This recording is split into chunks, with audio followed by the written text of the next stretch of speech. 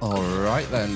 Hello, willkommen, bonsoir, I think is appropriate. Welcome to the Armist Inquisition, episode 313 on Sunday, the 21st of January, 2024. I'm Phil. I'm Ben. And I'm Matt. And we're very happy to be joined from across the British Channel in the megalithic area of Carnac, Brittany, by author and independent researcher Howard Crowhurst. How are you, Howard?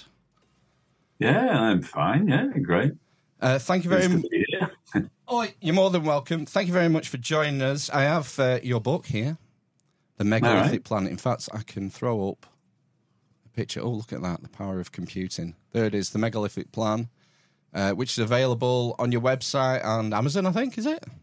Yeah. And it's pretty staggering, to be honest.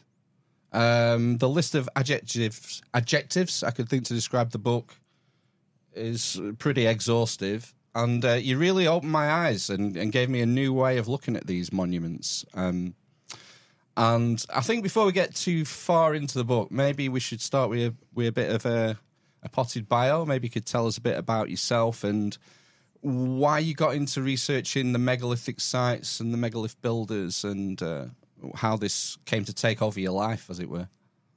Yeah. By accident, really. By coming to live in Karnak. I came to Karnak to live for different reasons, nothing to do with the megaliths. And I went to visit. So I came here in 1985. And I think in 1985, I'd never lived in one place for more than 2 years during my whole life,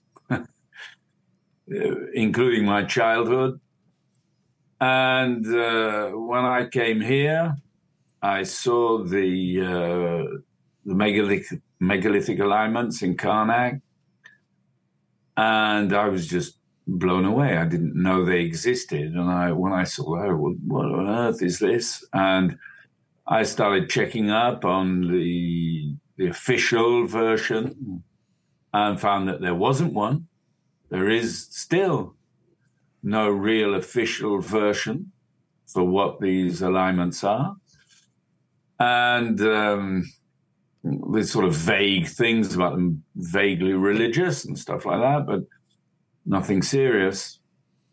And that got me really interested. So I was a maths student. I went to Nottingham University to read maths, but I wasn't really into maths at Nottingham University, and I left after a year.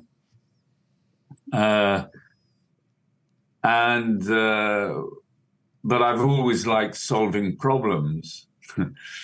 And so when I discovered the Karnak alignments, I realized it was an incredible problem to be solved. And I started getting very, very interested.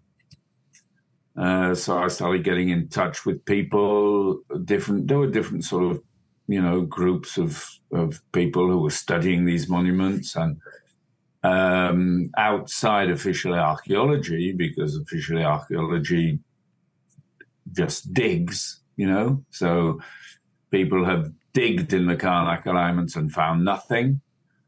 So archaeology has nothing really to say about it. So I got in touch with quite a lot of different people and finally met this kind of group, an association here that was working on the geometry, the orientation, the angles, the solstices and all that. And that started getting me really interested. These were people from Rennes University, students who, in different subjects who got together to try and sort of join their brains to try and understand something. And that got me really very interested. And I've been here ever since. So that was in 1985, so that'll be 30 years next year. Wait, 30? 40! My God. Oh, my God. 40 years next year that I've been living here. Yeah. And basically, I was studying the monuments for about 18 years before I understood anything.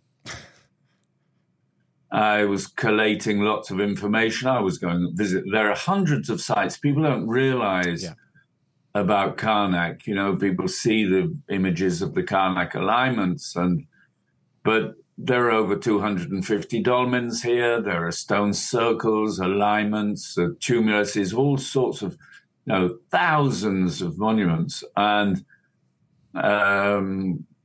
so I was pulling in all the information, and then one day the penny dropped about one thing. All of a sudden I sort of understood why it was there and why it was orientated, how it was orientated.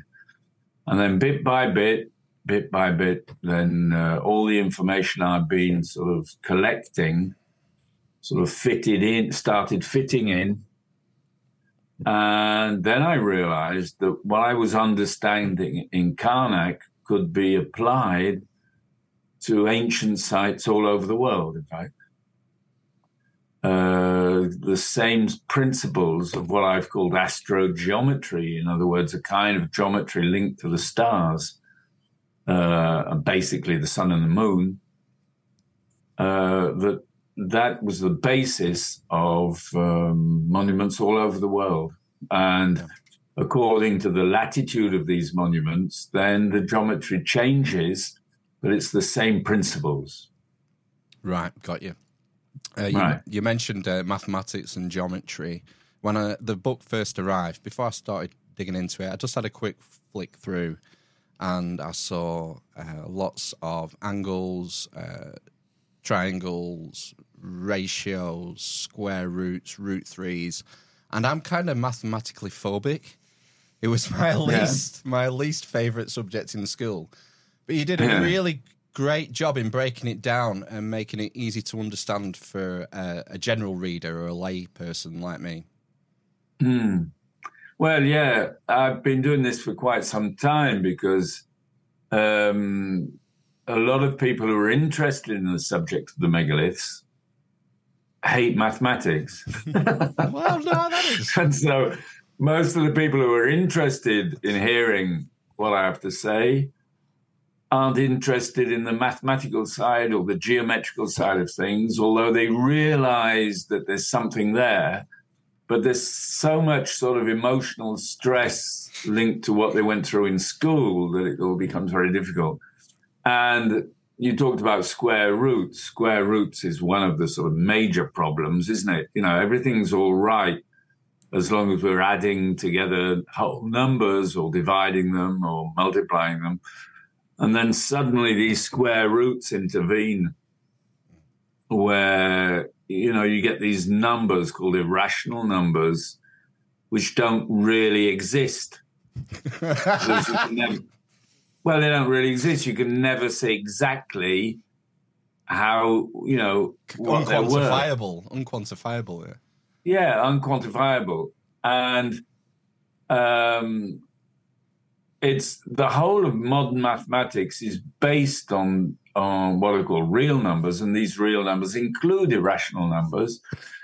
And the whole thing makes things very, very difficult to take in for people that don't want to go off into some kind of abstract world, but want to stay in reality.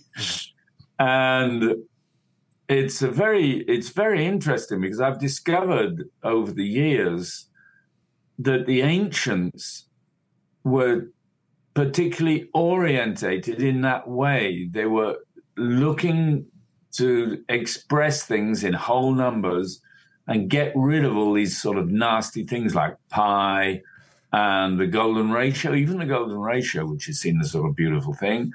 But it's a number you can't actually specify precisely, but you can approximate it with fractions and things.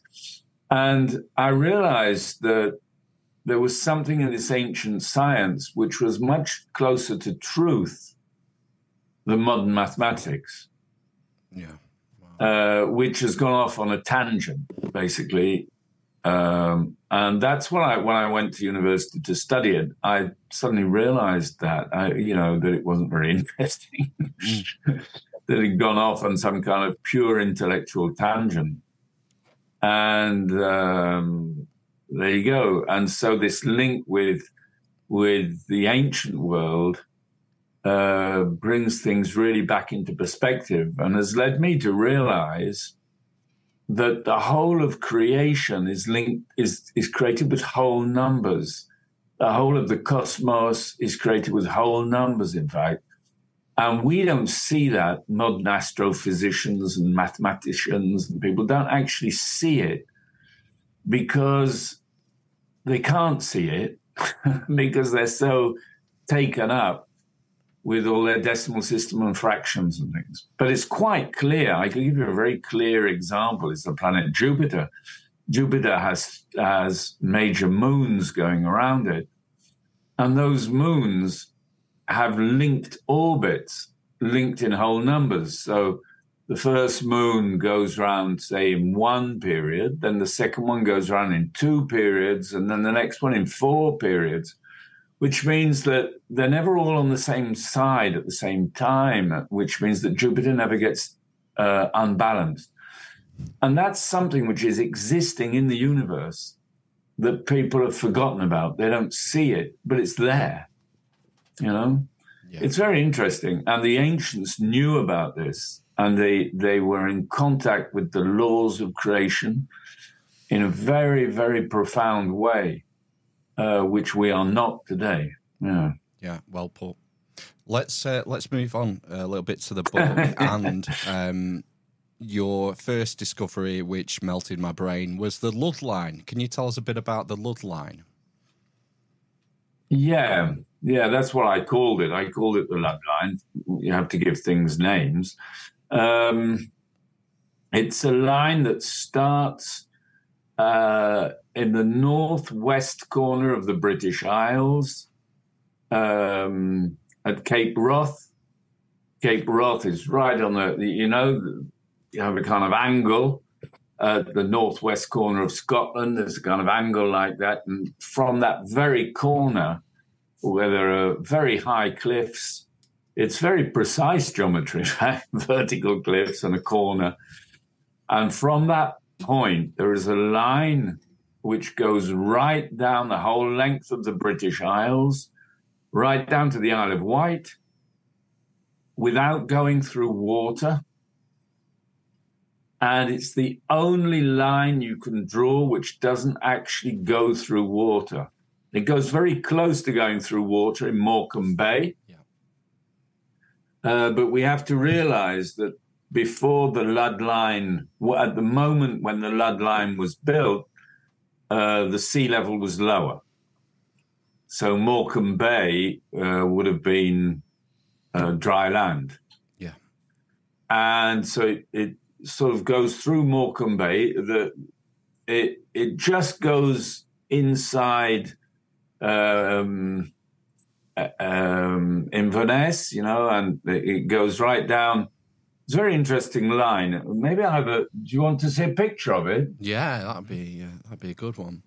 Hang on, I've got to get. I must have one here, because it's rather than me sort of putting my hands up like this. We've got to actually see a picture. A picture paints 1,000 words, as they say. It does, doesn't it? Or it Lud saves. line. Here we go. How am I going to put this up? Can you screen share? Can I share it? Yeah, try a screen share on Zoom, and hopefully we'll be able to. Partager l'écran. Screen share. Here it is. This one. Can you see that? Yeah, just give. Oh, there she blows. Window capture. Oh, long Meg. I just need to uncrop that. Oh, there's Cape Wrath there. Yeah, you've got it. We've got it, yeah. Oh, so it goes down. Can you see my mouse? Yeah. Yeah. There you have Cape Wrath. And the point is really the angle. The beginning of the line is really the exact angle, the most northwesterly angle there's a lighthouse there, and then there's a kind of little rocky crag goes off to the north, and it's right at that specific spot, you know. Yeah. Maybe I have a picture of that exact position of where that line starts. Oh, is that? It's a very isolated spot, you know. Not many people go there. It takes hours. The roads are awful. Is it from the lighthouse, did you say, at Cape Wrath? Sorry? Was it from the lighthouse at Cape Wrath, the starting point? No. It's the lighthouse is near it's just from Cape Wrath, slightly north. There's a kind of piece of land goes off slightly to the north, and it's from there. It's the most northerly point of the British Isles, basically. I was messing around on Google Earth, and I went from I went from lighthouse to lighthouse, Cape Wrath lighthouse to Milford. Well, that's the lighthouse. You're only a few meters away. You know, it's not far. Well, the interesting thing is, if I went from lighthouse to lighthouse, this lug line passes about 400 meters due west of our current location. You do a thicker line, you'd be right. Do a thicker line. Where are you? Preston. Oh, Preston. All right. Okay. So anyway, it goes from that point. It goes through Scotland, and you can see it doesn't go through the sea on the east side. Doesn't go through the sea. Just here, it doesn't go through the sea. At Morecambe Bay here, it comes very close to going through the sea, but doesn't. Goes down here. And it goes through the megalithic site of Castlerig. It goes through Drummond Castle. Now, that's really very interesting because Drummond Castle is aligned on the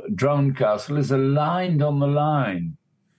And that's a very interesting question. Yeah, because this line isn't orientated cardinally, is it? No. Can you see... Yeah. Hang on. Yeah, we can see the grounds. I've got a picture of Drummond Castle, which I've put up, but you can't see it for the time being, I suppose. Is that capability? Hang on a second. Where am I? I don't know. Because I can't see you anymore. Hang on. Here we go. Let's try. This is Drummond Castle.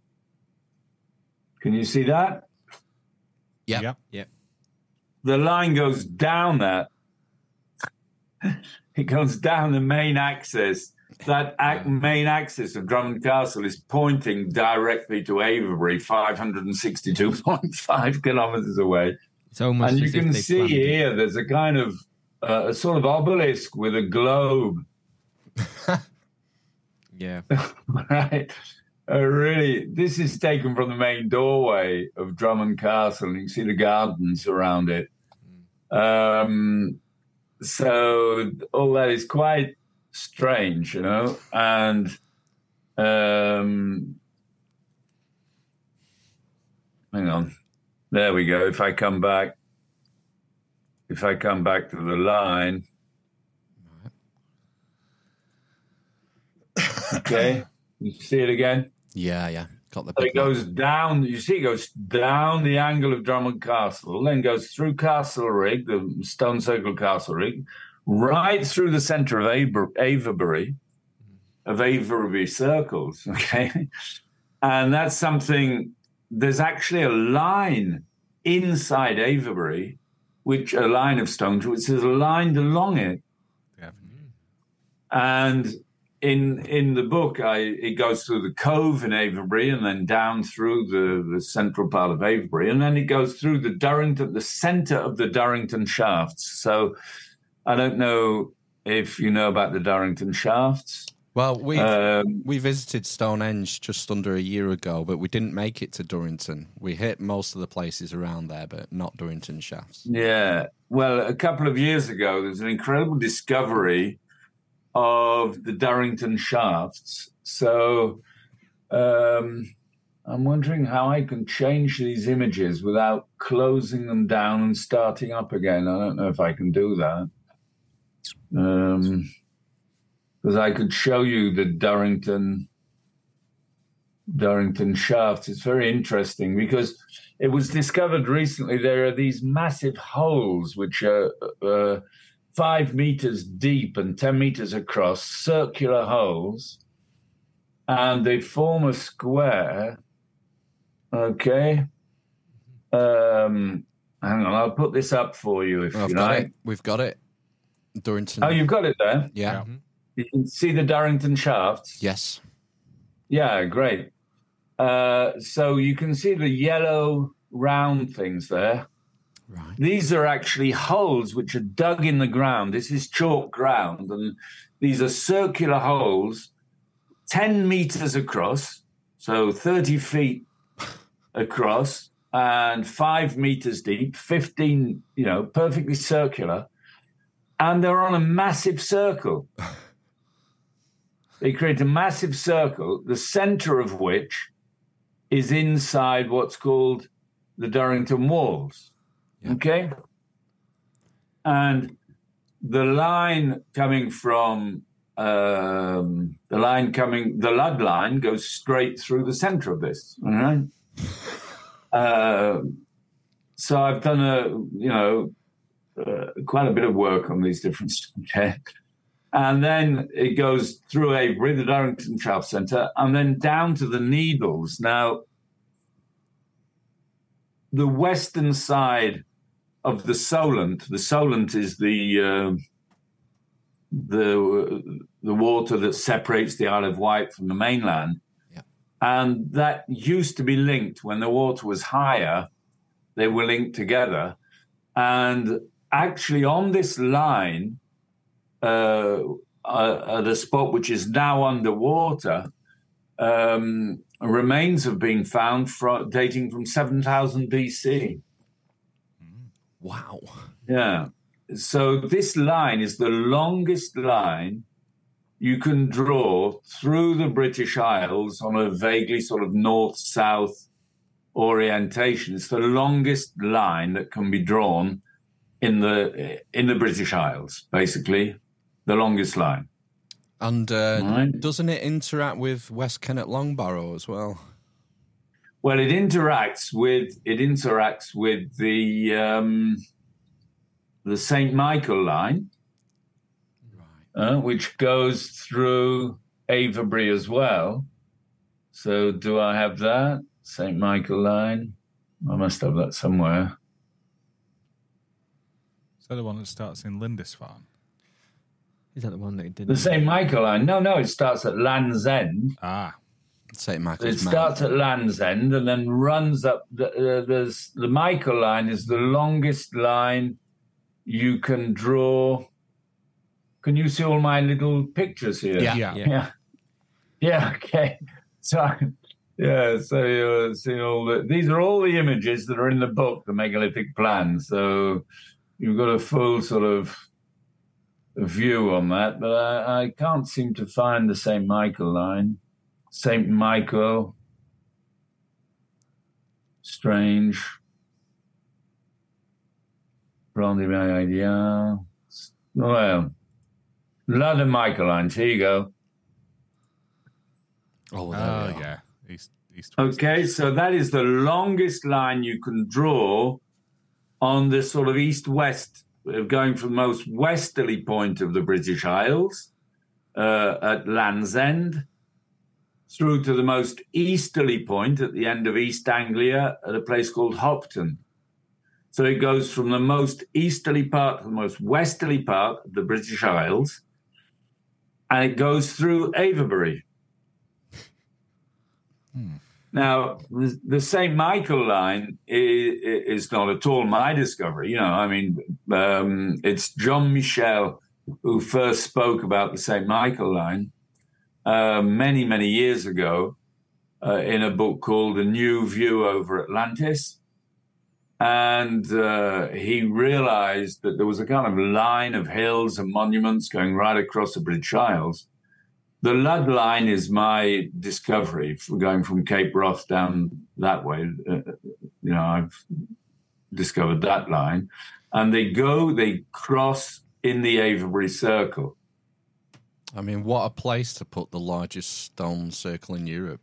Yeah, well, that's the whole point, because this is one of the major departure points of the book, is that there is a Welsh folk tale called the Mabinogion,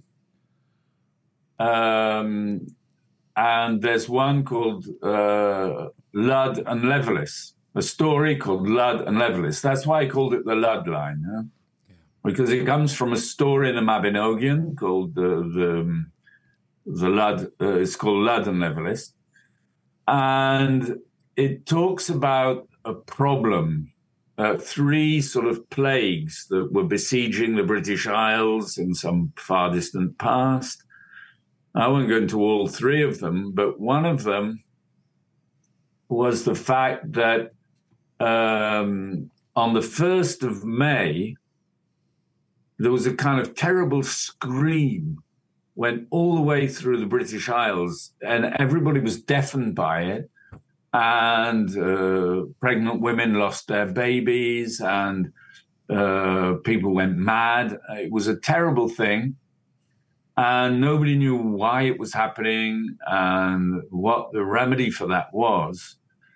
And I give all the details in the book, but I reproduced the Mabinogion story in the book on this particular point.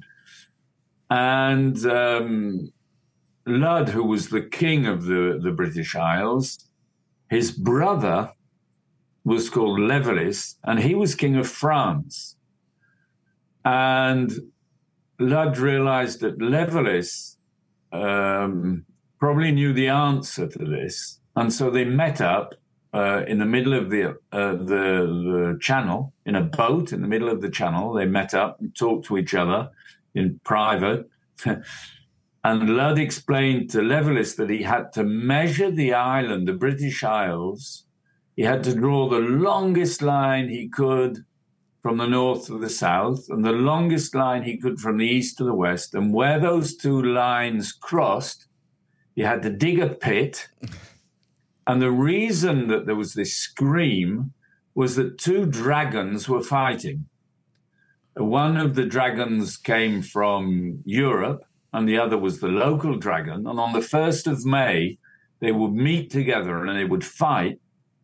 And the terrible scream, it's a kind of vibration, basically. It's called a scream, but it's a sort of vibration, something that was hitting people's brain.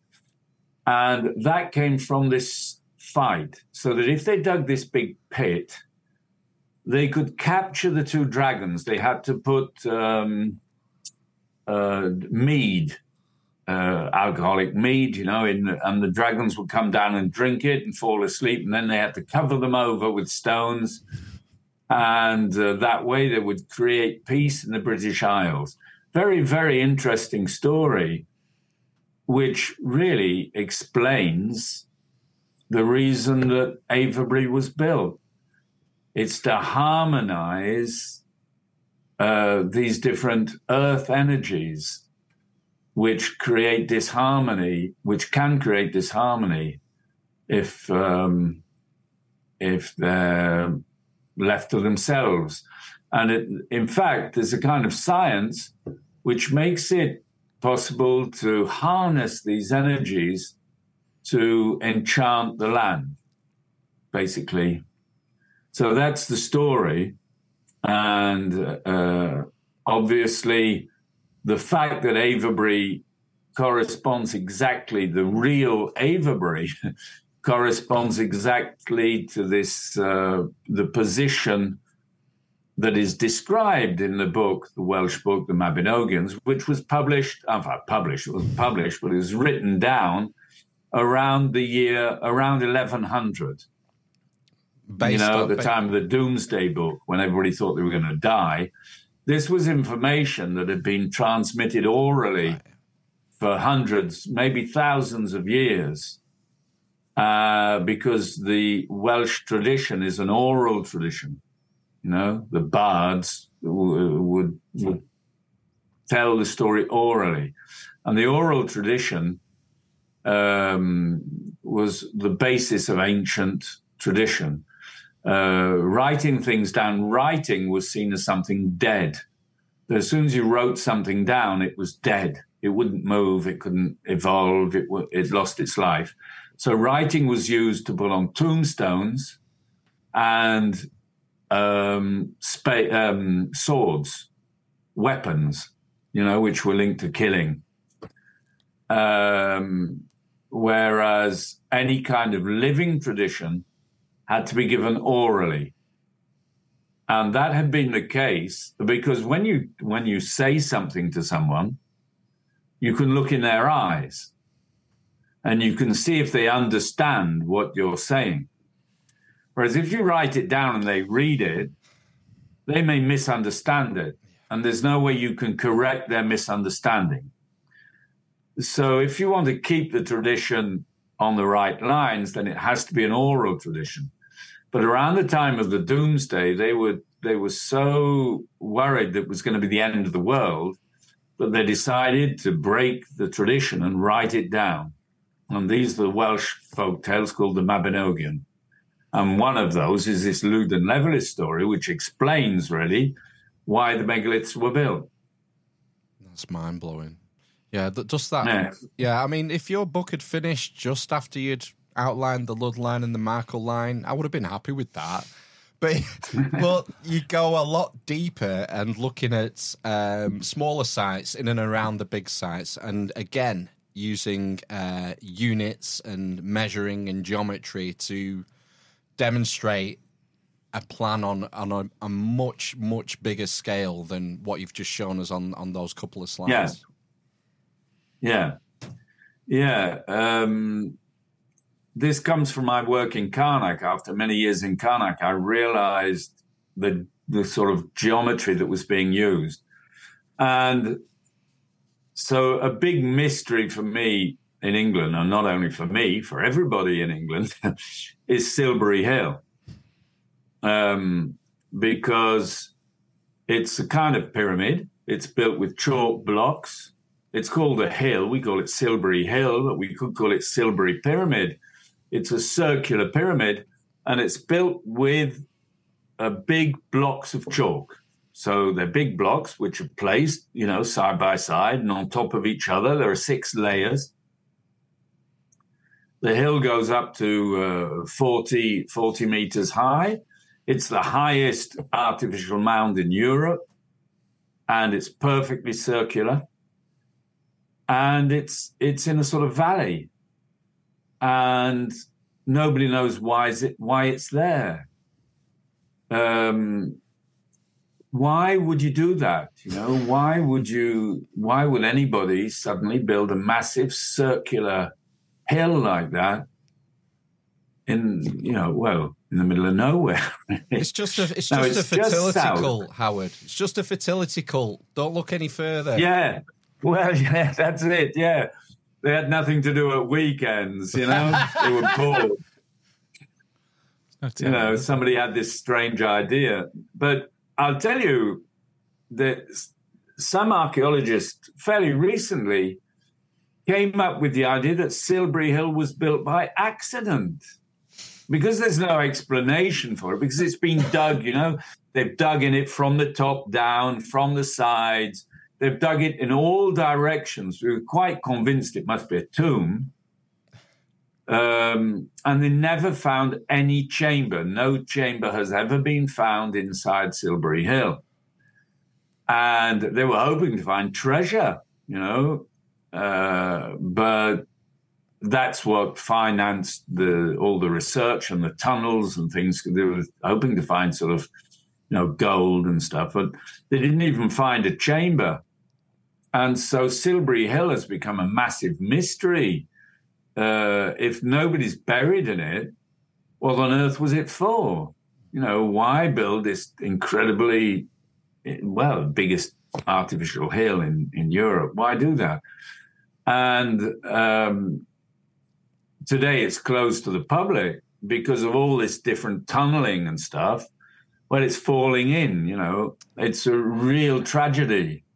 It's a real tragedy that nobody talks about. Silbury Hill should be a national heritage monument, just as important as Stonehenge. And it's just closed to the public. There's a fence around it. There's a signpost saying you're not allowed to climb up on it. And that's it. And nobody ever goes there. It's just incredible. It's one of the most amazing structures, like a pyramid, one of the most amazing structures in the British Isles.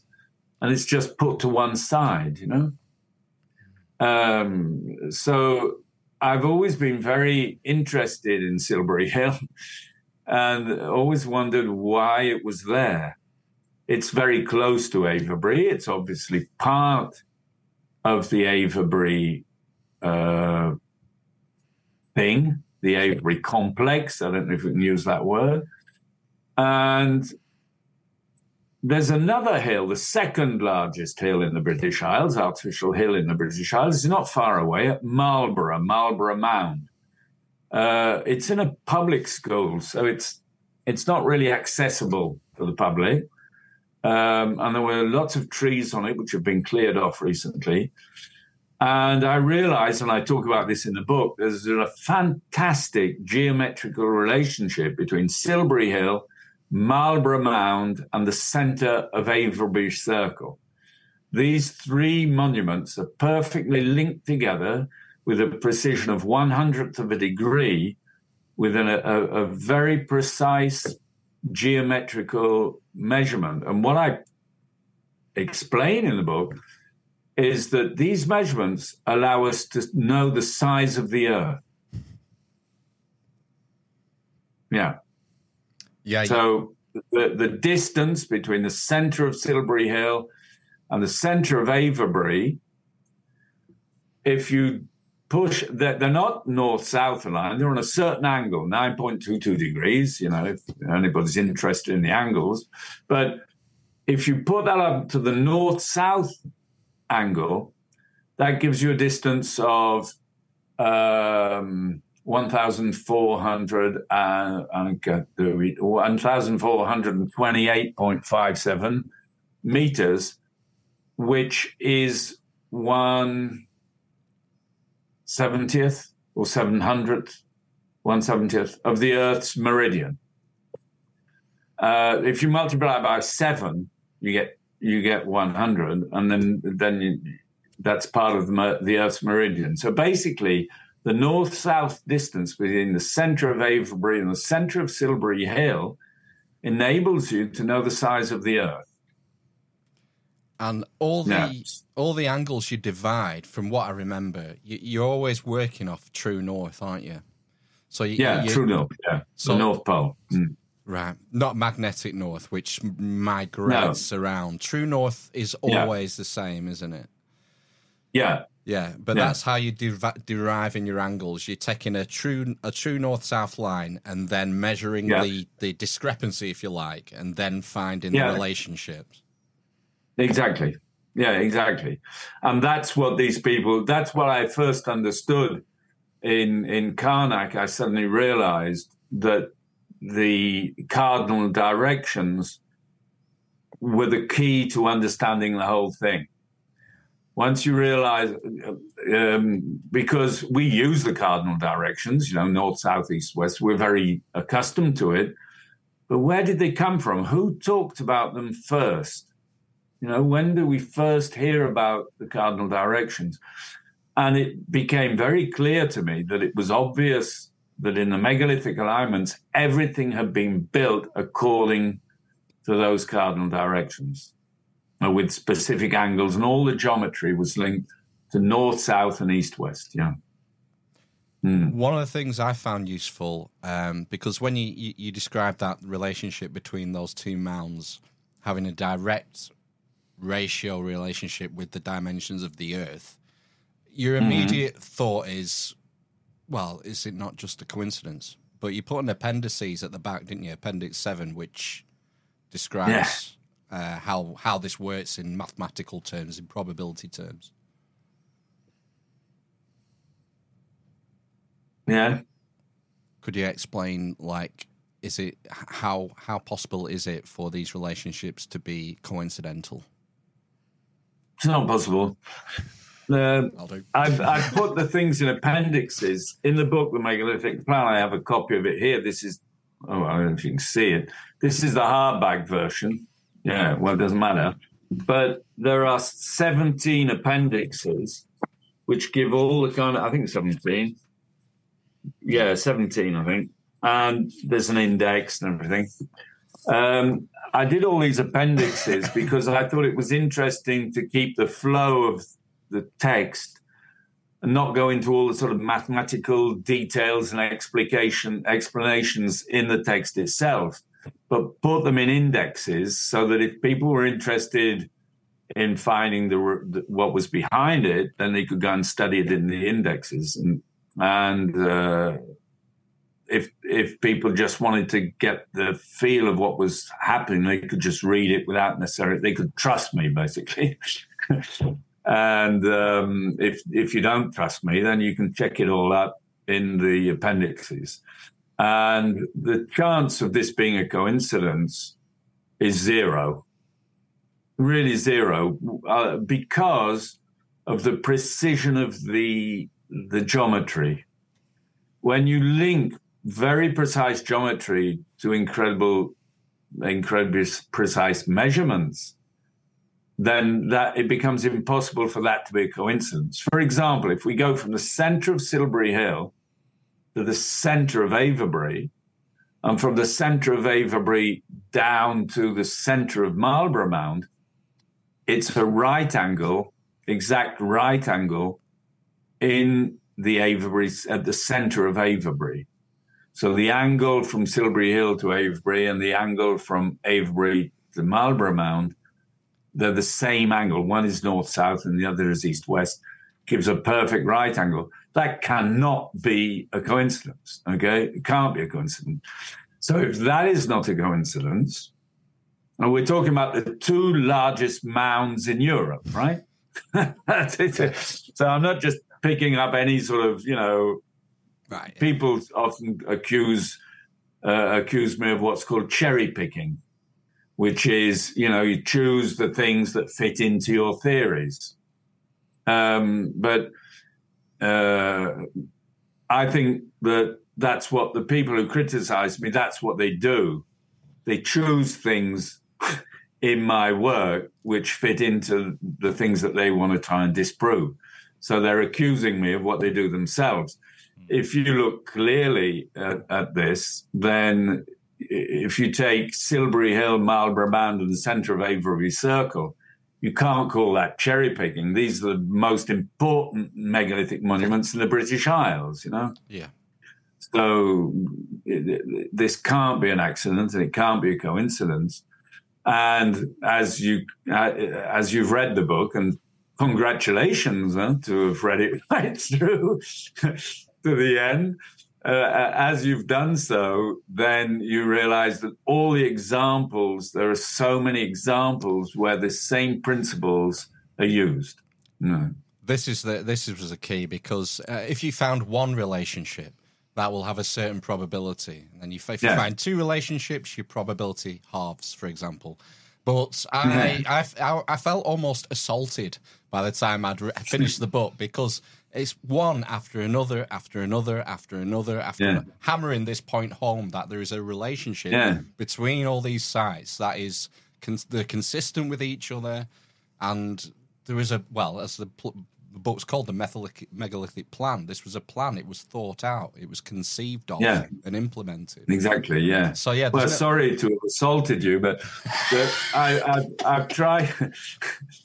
I've tried to do this very thoroughly, because it's so difficult to accept. Yeah.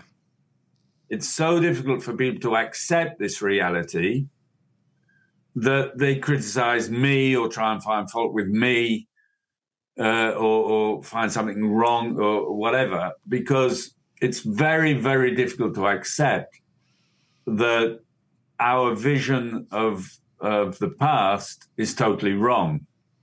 Yeah.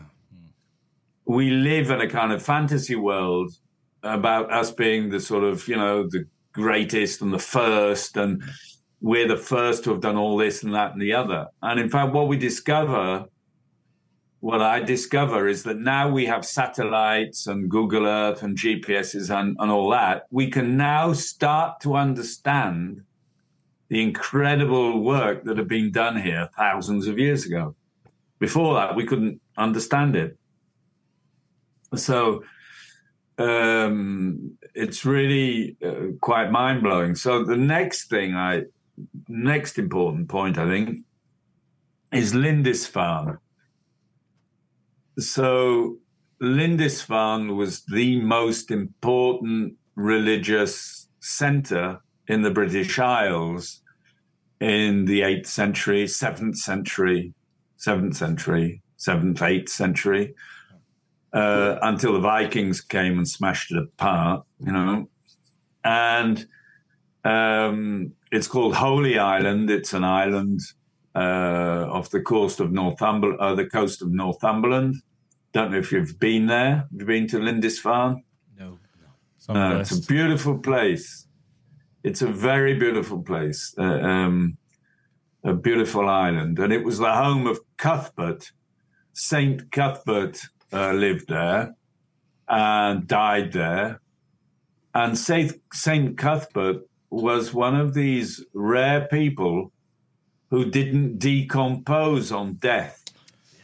Oh, what's that called? So mummification. He was buried, and when the Vikings attacked and they stole there was a lot of, gold and stuff in the monastery. It had been there for many years, so it was quite rich. And so the Vikings attacked and stole all the stuff and, killed a lot of people, and just for fun. And the monks were very, very worried about Cuthbert's grave being, what's the word? Spoiled. So they dug him up, and he'd been buried for 60 or 70 years, I think, and his body was still perfectly intact. So that, they prayed a lot.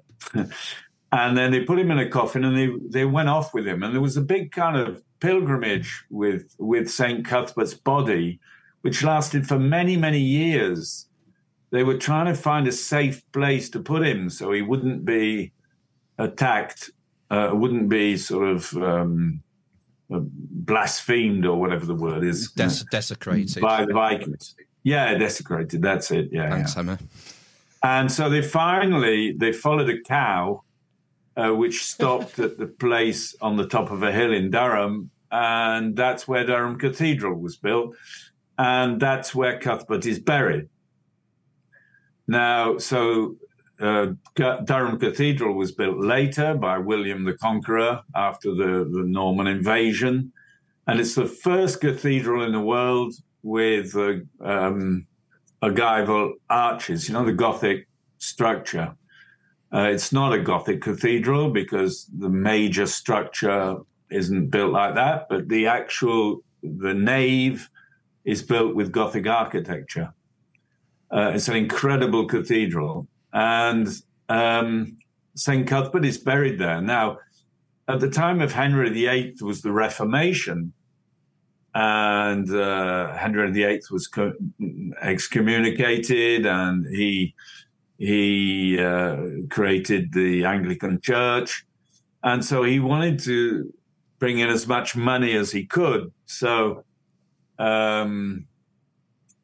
he sent out these people to try and bring in all the wealth that may exist in all the churches and cathedrals and things. So his inquisitors, or his people, went to Durham Cathedral, and they thought, well, there's probably a lot of gold in Cuthbert's tomb. So we're talking now about like 1545 or something like that, the middle of the 16th century, 1545, something like that, whereas Cuthbert died in the 7th century, right? And they opened up his tomb, and he was still intact. And that is written down, this is written history. This is not, the guys, they opened up the tomb and found Cuthbert perfectly intact. And, that they wrote that down in their report. So Lindisfarne was a special place, obviously a very special place. And what I realized when I started studying all this is that it is due north of Silbury Hill. So if you go straight up north from Silbury Hill, you come to the holy island of Lindisfarne. And then I realized that Lindisfarne was linked into a whole geometrical organization of the megalithic sites in the British Isles, and in particular the megalith called the Rudston monolith, which is the highest monolith in the British Isles, and which is on a line. If you go from Cape Wrath down to the Rudston monolith, you go through Lindisfarne. So I started discovering that there were a whole patch of sort of lines like this, which were linking together the most important sites. Also at Lindisfarne, and I was very excited when I was writing about this in the book and making these discoveries. I was very, very overwhelmed about this when I was writing this, because the oldest book known from the British Isles is the Lindisfarne Gospels. And the Lindisfarne Gospels, it's the, Matthew, Mark, Luke, and John, the Gospels of the Bible. But they have incredible drawings, incredible sketches and pages, which are called the cross-carpet pages, which are got a very intricate Celtic design. And I realized when I was studying, so I thought, well, this can't be done by accident. So I started studying the design of these Celtic backgrounds and realized that they were also a plan. They were using exactly the same, the angles were using exactly the same geometry as the ones to be found linking the sites together in the British Isles. So I realized that the monks of Lindisfarne must have known this ancient knowledge, and they had encoded it geometrically in the graphics of the book. Yeah, so there's a continuity. That was incredibly powerful for me when I realized that, because it's just so beautiful. It's just really beautiful. And so there were guardians. You see, there were guardians of this ancient knowledge who were keeping it alive. And that's a very important thing to understand. It's a very romantic notion, that I always think. Yeah, it is. Yeah. Could because I'm conscious of time. We're coming up. We've not got long left with you, Howard. But I really wanted you to. Okay, how long does it last? Well, we usually do about an hour. Okay. I really wanted to ask you about units in particular, and our modern units, and what you found out about the relationship between the modern units we use today and these megalithic sites. Yeah. This is something which has caused me a lot of controversy, is that I've discovered that the meter length is in fact a very ancient measurement. And so as soon as I say that, people stop listening and start considering me to be an idiot. And so I kept this to myself for many years. I'd been discovering quite clearly the use of the meter length in the Karnak alignments. When I looked into the origin of the meter length, Napoleon, of the French Revolution and the introduction of the meter length, I realized that in fact the French revolutionaries had revealed what was the most secret ancient measurement, which was the meter length. They had gone to, after the French Revolution, Napoleon led troops to Egypt on a thing called the Egypt campaign. 35,000 men invaded Egypt And he sent them to the pyramid. Well, there's a film come out recently, hasn't there? Ridley Scott's Napoleon film, where you see them shooting with cannons at the pyramids, you know. But what was astounding is that he took there were all these troops, but he took with them, 200 of the sort of best French scientists and people. And he got the troops to start digging around the Great Pyramid and getting all the sand away so they could measure it. And then he came back from Egypt on his own. He left all his troops and everybody there, and he came back on his own across the Mediterranean on a boat and came to Toulon, and then went up to Paris. And several days later, the meter length was announced. And so I realized that the meter length had actually been revealed from probably, I believe that they tortured the king before they kept him alive for a year, the King Louis XVI, and I think he had this knowledge, and I think they tortured him to get the information, and then they went to Egypt to check up on it, and they gave that as a universal measurement. And it was announced to be the 40 millionth part of the Earth's meridian. Okay, so it was linked to the size of the Earth, which is a very interesting fact. And so what's very important to realize is the Royal Egyptian cubit, which is 0.5236 meters, is linked to the meter by geometry. Okay, so if you take a meter length and you draw a circle, so the perimeter of the circle is pi. Okay, if you have a meter length the diameter, then the perimeter is pi. If you divide that by 6, then the 6th part of it is the length of the Royal Egyptian cubit, 0.5236. So the Royal Egyptian cubit is 1/6 of pi expressed in meters, right? So that is something, this is all true, all right? This is not stuff, anybody can check up on this.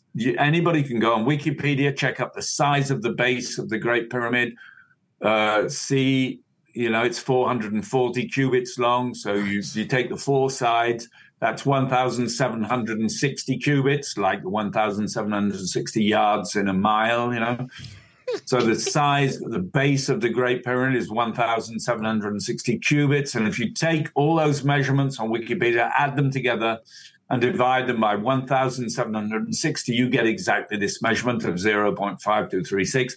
Anybody can check up on this. This is not, just stuff coming from nowhere.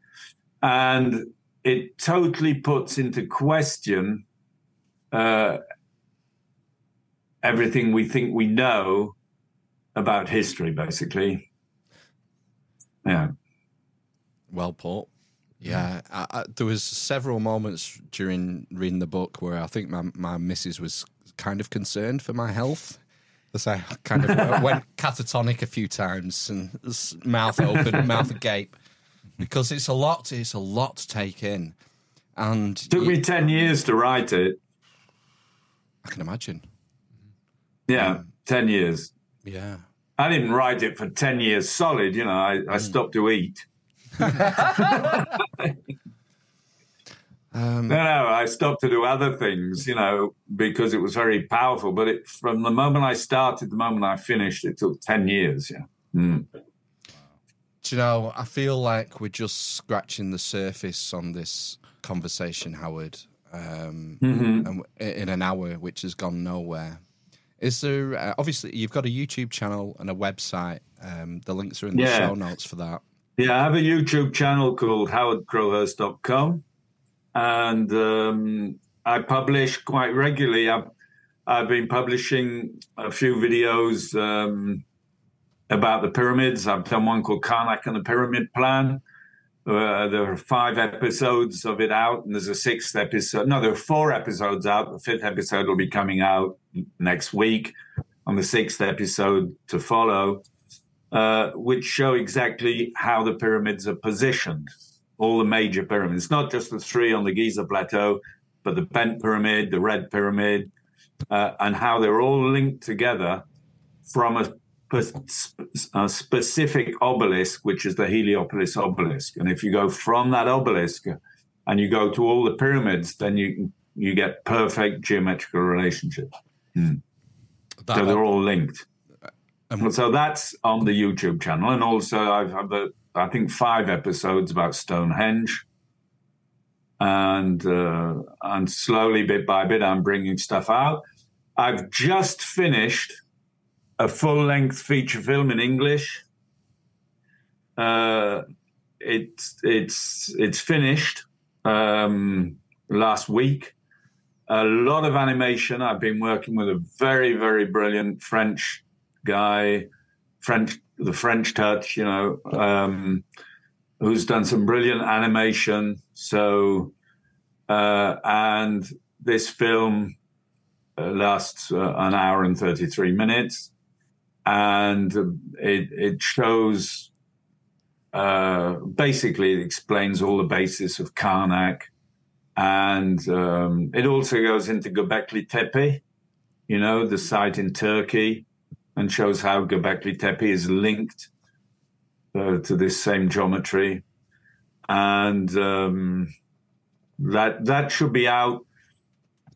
I can't say who's going to be distributing for the time being. There are different people who are, talking about distributing it, but it'll be out on the internet in the next 3 or 4 months, I would imagine. Oh, you'll have to let us know. Yeah, you'll have to let us know when that arrives so we can tell people about it. So that's been a very long journey getting this film together. And I've had a lot of help. I did crowdfunding on that. Over 400 people contributed to get the money together to get all these animations done. Nice. Yeah. Fantastic. So that was, it's been very, very interesting. It's a very difficult job, you see, because it's trying to change totally the mindset of who we are, where we come from. We live on the basis of an ancient civilization, like the meter length and the cardinal directions and all kinds of things, the musical octave. I go into that in the film. I talk a lot about the musical octave in the film because the octave is linked to physical vibrations, and it's very, very important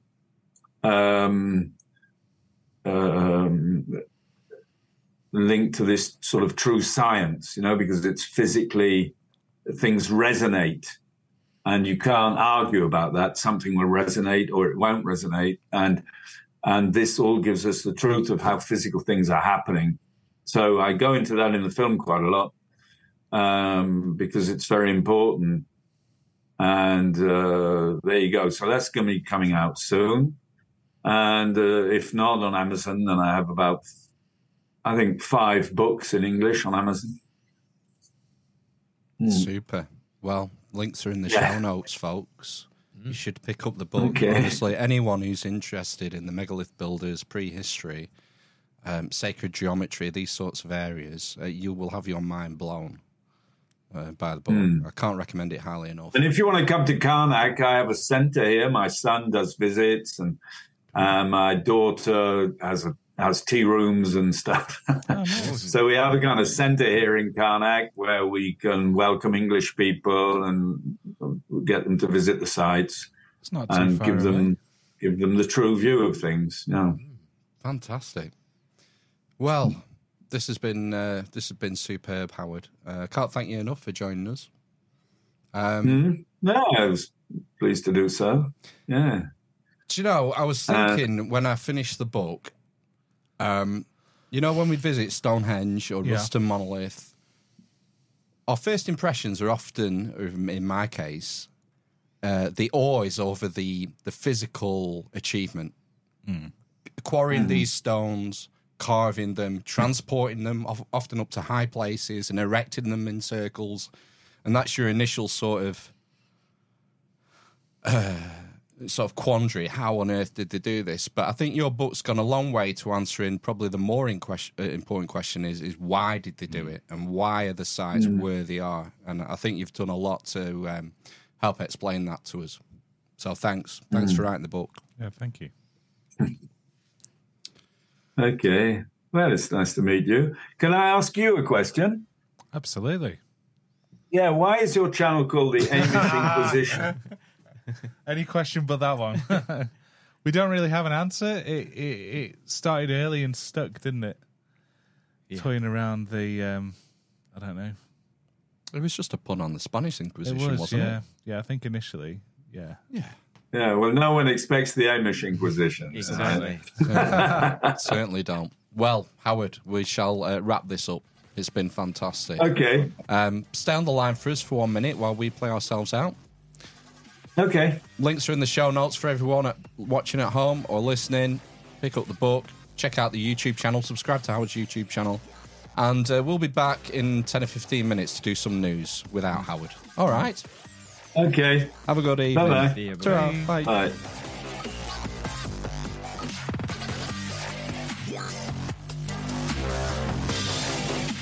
Let's go, I think. All right, then we're back.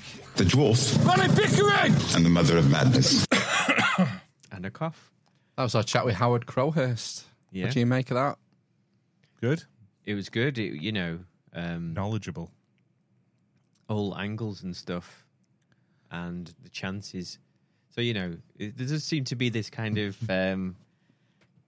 link between architecture and Geometry. So generally, otherwise things fall over. and the ratio to the Earth. Yeah, geodesy. Geodesy. Call it, yeah. Geodesy. There is, there are geodetic implications in Howard's work. It's absolutely mind-blowing. Can't recommend the book enough. You should pick it up if you're into this kind of stuff, eavesdroppers. It's really good. It is? It's jaw-dropping in several places. Jaw-dropping. Totally, for me. Yeah, it was good. I really enjoyed it. The links are in the show notes. Well, not these show notes, the main show notes. How did your wife take it when you revealed all these secrets to her? I think she was watching Facebook Reels or something. So Okay. Dogs.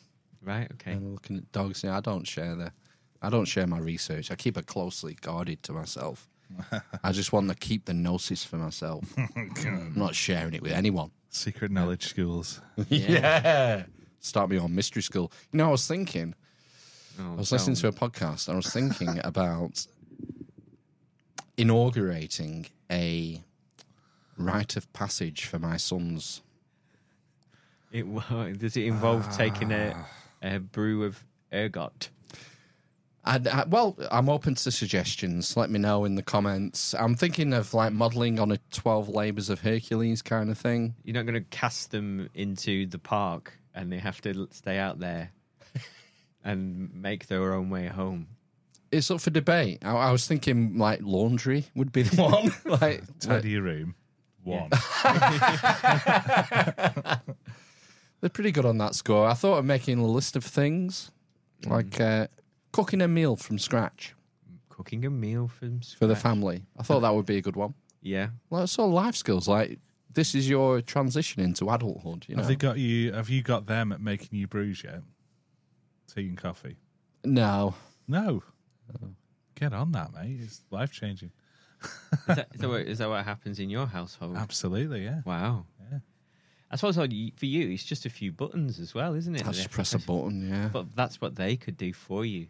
Put the milk in. Yeah, imagine if you could get a snooker cue from the living room and then hook the cup. Several taped together. Yeah, and then you could just slide it down the cue to your arm. Yeah. Okay. If you held the cue in your teeth, you could slide the cup right into your face. Yeah, exactly. Drink the tea. I'll take that under advisement. Mm-hmm. Okay. I'm open to suggestions, Okay. I thought that I would make some rules, write it down, make it official. Okay. So, for example, you would receive 0 physical assistance in each task. So an adult can be there as a guide or to offer advice. No. But no, not like that. No. But you can't physically do anything for them. Ooh. Another one would be building something. Okay, like a new family home. Well, leave it vague, build something. Another idea I had was read a book and write a review on it. A real book, not a kid's book, an adult book, and write a review on it. Okay. Oil change on a motorcycle? Don't have one. On a escort van? A Cubistar, you mean? A Cubistar, get it right. Come on. Sorry. Tank, as I like to call it. Yeah. I don't know. I mean, that's probably that's probably I don't know. It's a useful skill to know. You save yourself hundreds of pounds. It's a bit easy, though, because all you do is wait for it to run out of oil and then top it up again. Without changing the exhaust. No, I don't think Gaskets so. involved there and everything. Well, maybe. Something mechanical. We could do something mechanical. Yeah. Yeah. Fixing the washing machine, that would be like well up there. Opening a can of beans. With your teeth. Yeah. I can get the dog to show him how to do that. He does that. What about creating a device that flies? Oh. Build something that flies for X seconds. Yeah, a challenge. That way. This is in danger of turning into an office away day. Yeah, it is, yeah. Tell you what it was. I think it was one of Chris Williamson's podcasts. Oh, and God. it came up in that. It was a Dangerous. good podcast, and they talked about initiation rites into adulthood, how they are missing from the current culture. Yeah. And so that was the inspiration. I'll think about it. It might be something I'll do. Anyway, should we get on with the show? Yeah. Got some headlines. Just two, I think, this week that I picked.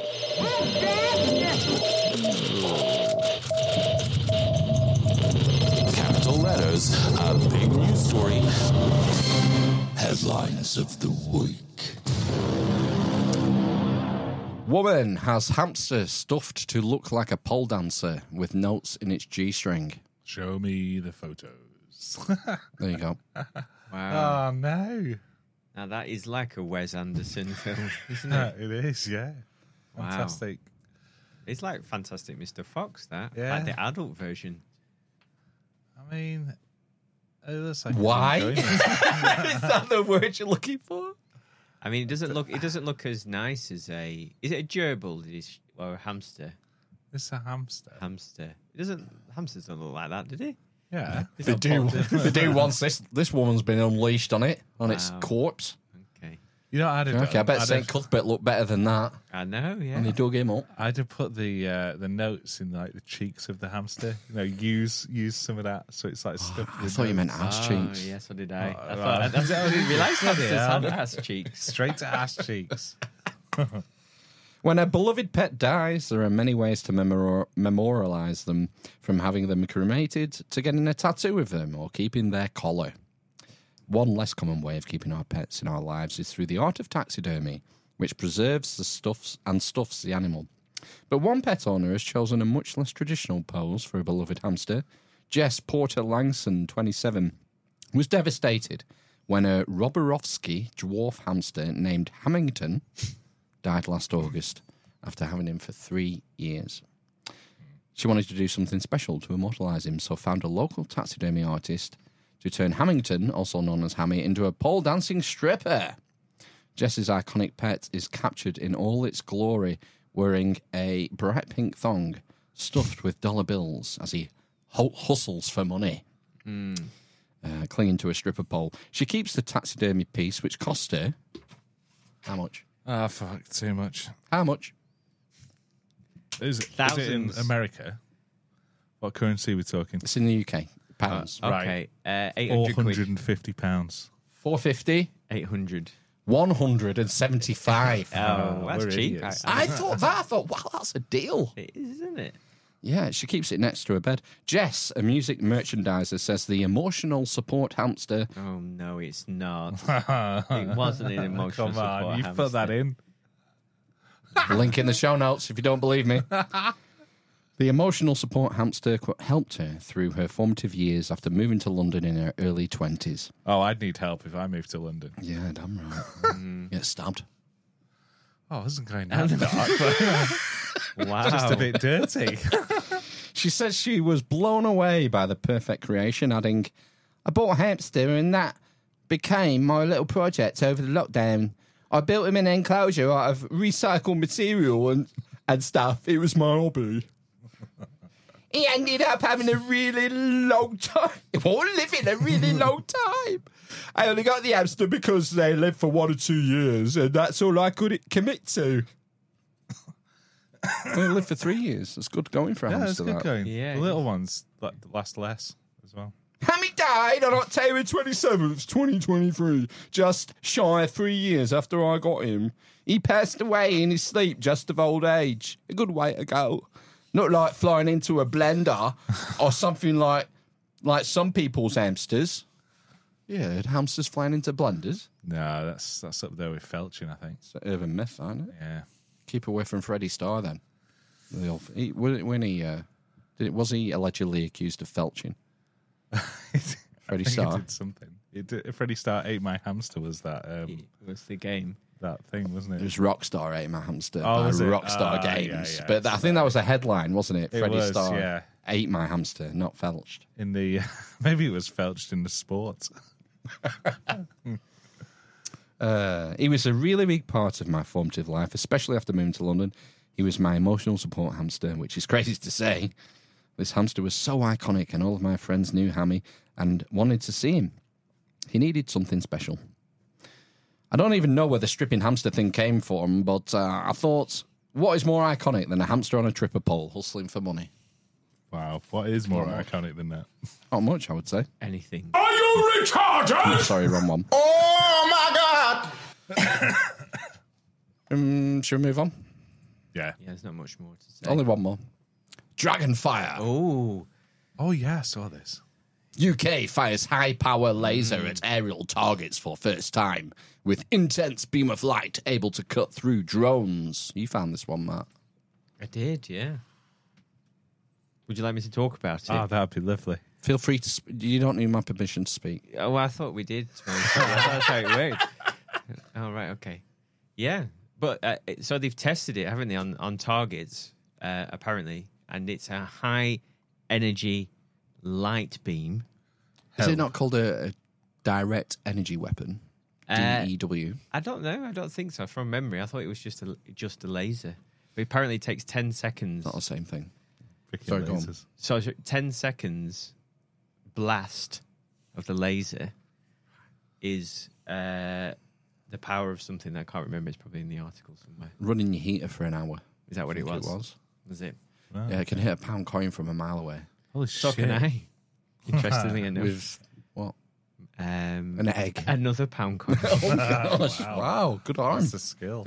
Yeah, the UK military has carried out its first high-power firing of a laser against aerial targets with the weapon using an intense beam of light to cut through drones. The MOD has said its latest trial of the Dragonfire system. I feel like it should be like Jeremy Irons. Do you know what? Says Dragonfire. I remember now the thing that was interesting. It's cheap. That's what it is. It's cheap. It's cheap. So it's instead of having a warhead and munitions and having to build shells and all the rest of it, you shoot a deadly laser now.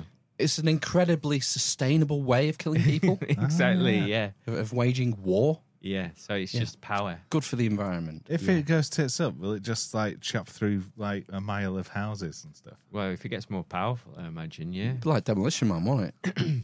Yes. He had a laser beam. Wesley Snipes in that. He did, didn't he? Snipes? I think I said Snipes. Wesley Snipes. Wesley Wipes. The Wes Wipes. Yeah. It did say in the article I read that the range is classified. Yeah. But it's for shooting. I imagine it's for shooting down missiles and drones, Satellites. and everything. Yeah. Do you not think they have them in satellites already? Probably, I imagine so. If this is in the news, God knows what's out there. Yeah, You know I what would I'd say put? we're 20 years behind what they're actually doing. Yeah, I suppose that's a good point, isn't it? If I had a drone, a nefarious drone, and I wanted to fly You do? it over this, You've seen it? I do. Hey, it's not that nefarious. Twats it into castles. Yeah, destroy ancient history with it. I would probably attach some sort of parabolic mirror to the bottom of it, so the laser is just reflected back. Would it not just destroy the mirror? I'm not So hard. I don't know. A really strong What mirror. what you need is a giant fucking lens. It's giant lenses. Yeah, and a mirror. Oh God. It's my understanding that mirrors reflect light. Yeah, but this is like Certain intensity, isn't there? yeah, this is like super intense light, Ben. Is this called a laser? non-reflective light? A laser. I don't know. Maybe it depends on the thickness of the mirror. They must have something in the weapon that makes the light beam go in the direction they want it to when it's generated. So there must be some sort of refractive gubbins in there. Just have some of that on the bottom of your drone to scatter the laser beam. Did not just point it at something. Yeah, but you've got to... I don't fucking know. It's top secret. Not anymore. We're being prepped, aren't we now?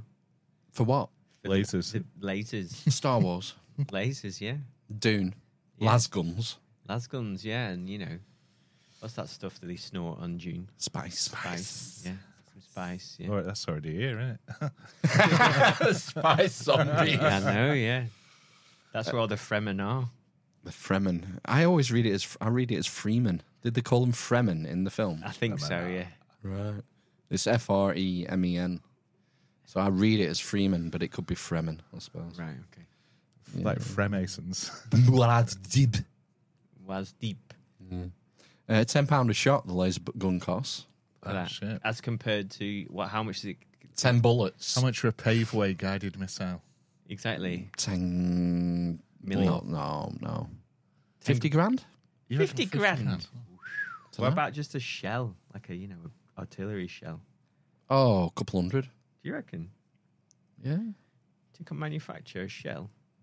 A couple £100. Do you think? I think, well, economies of scale, isn't it? You're doing hundreds of thousands a year. Yeah. You get good at it. Yeah. Same with paveway, laser-guided surface, air-to-surface bombs. No, it's not too bad, actually. A GBU-12 Paveway 2 guided bomb. £510. What? Really? That's the way. That's the way. I think I'd buy one if I...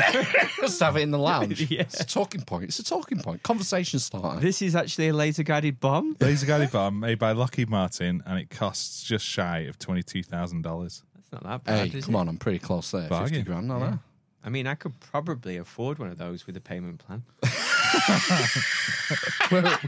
Where would you put it? on roof at Yaris. How big are they? You'd have to drive at 60, slam on, and then it'd fire off the roof of the Jazz, wouldn't it? And obliterate yourself. Yeah. The Yaz, sorry, not Yaris. 10 foot long, it might. It might knock you off balance a little bit. Bloody hell, 22 grand for a 10-foot bomb. 10 foot long, 10 inches in diameter. Give off it. Is that all? That's what it says, yeah. Wow. It's like Plus my fins. legs. The fins will be extra. I was thinking of something else. Wow. How many of those have been dropped on Iraq? Oh, loads. It's all right. We're not paying for them. Entered Oh, service hang on, in we are. 1976. Has it really? Yeah, I guess Wow. I'm reading about that because weaponry is quite interesting. It's like a bit of a rabbit hole. Well, you like me, used to play all those flight sim games in the 90s. You got to know all the different munitions. Sidewinder. AIM 9M. Yeah, they were both air-to-air missiles, Yeah. dogfighting missiles. Yeah. Anyway, the laser has been fired at aerial targets for the first time during a trial in the Hebrides range in northwest Scotland. It was able to destroy incoming drones from several positions miles away. It is hoped the weapon could reduce the UK Armed Forces' reliance on high-cost ammunition, with the cost of firing the laser for 10 seconds equivalent to using a regular heater for an hour. What is a regular heater? Like this thing. That's like a pound, isn't it? £1 an hour. It depends. It's got 3 modes: 1 kilowatt, 2 kilowatts, or 3 kilowatts. So if you have it on 1 kilowatt, as it is now, for an hour, then it depends what your tariff. What do we pay per kilowatt hour? About 20p. I don't know now. No idea. About 20p, something like that. But it did go mental last year, didn't it? I think we were paying over 30p at one point. Hey, good news. Grant Shapps is all over this. Shappers. Because he's Defence Secretary now. Is he? Really? It changes so Wow. often. I mean, he's had all the jobs. he's had all the seats around the cabinet, hasn't he? Yes. You just can't find. Where can he do the least damage? Defence. Ah, Defence. God. Well, it's not long to go now, is there? Yeah, Defence Secretary Grant Shapps said, this type of cutting-edge weaponry has the potential to revolutionise the battle space Oh. by reducing the reliance on expensive ammunition while also lowering the risk of collateral damage. Do you think he wanted to say space battle? That's subliminal, that. Right? Do you not think? That's Well, I subliminal was messaging. I was just about to say, yeah, is that not like a Freudian? Well, not a Freudian, but we're moving into space, guys, now. Subconscious Yeah. emission into his language. United I do that all the Federation of time. Planets. Investments with industry partners in advanced technologies like Dragonfire are crucial in a highly contested world, helping us maintain the battle-winning edge and keep the nation safe. That's an interesting thing. They always say precision weapons, don't they? Precision weaponry. Yeah. Yeah. Well, like you said, you drop in a paveway bomb on someone. It's laser guided. Exactly. On what? Who A knows? funeral, usually. Yeah, exactly. So it just obliterates everything. Red Cross. And then, you shoot your laser beam at something, and it definitely doesn't blow up, and then scatter. If it's flying, scatter debris over, a mile wide circumference or whatever. Yeah, what happens if that drone is carrying a dirty bomb? Exactly. Yeah, maybe they want them to be blown up by. That'll be the next thing, won't it? Kamikaze stuff. So I think the new stuff is actually a vacuum weapon. Is it? Yeah, it just sucks everything in. Basically, it's Shit. a black hole That's contained. like an antimatter bomb. Exactly. Yeah. Going back to Angels and Demons. Calling back. Yeah. Call back. Woo. Okay, are we finished for them? I think so. Okay, let's take a quick commercial break. At White House Senior Living, our residents feel right at home. Our vibrant facility offers delightful activities and outings, round-the-clock professional care, and exquisite house-made meals. Well, I've been eating everything that's put in front of me. I've been eating all Italian foods, basically. And ice cream. And ice cream, chocolate chip ice cream. White House Senior Living, where residents feel like presidents. Wow. It's so bad, that, He's isn't so it? old. But it's only but he's 80, isn't he? But it's the cognitive decline, isn't it? That's evident. Yeah, I mean, he's had his head opened up a couple of times, hasn't he? But Who knows what they scrambled in there? from the beginning of the presidency to now, that you can see a change. Yeah. Personally. Yeah, I would say so. Some people say, no, you're making this up. You're just cherry picking, So examples. he's always been fucked, basically. It's a joke. Everyone knows it. It's just some people don't want to admit it, unfortunately. I think we said this before, but there is a lower limit on the age of presidency. I feel like 30, there should isn't be it? an upper limit. Yeah, Is it 30 or 35? it's pretty old if you're 15 and want to be the president. The thing is, you could get someone his age who is 100% compos mentis, Yeah. You can't, it's people who voted for him. Unfortunately, if people vote for him, it's mob rule, it's democracy. 51% is all you need. It doesn't matter if you're a corpse. 51% people vote for you. If you're Hitler, if the majority votes for you, that's it, you're in power. That's the system. That's the sham. The sham of democracy. Democracy is just an obscenity that must be destroyed. That's Amen. the answer. Proportional representation. No, just don't have a system where someone rules over you. Just throw it out. Start again. Helicopter, big sky, blue sky view. Forget what you've been programmed, what you've been taught all your life, and think of something different. on a principle of voluntarism and non-compulsion and cooperation, voluntarily. Anyway, that was Michael Malice. That was one of my ISOs in the show ISOs, but it became prescient to play it. So we'll skip that. Let's see what's coming up next. First on BBC One.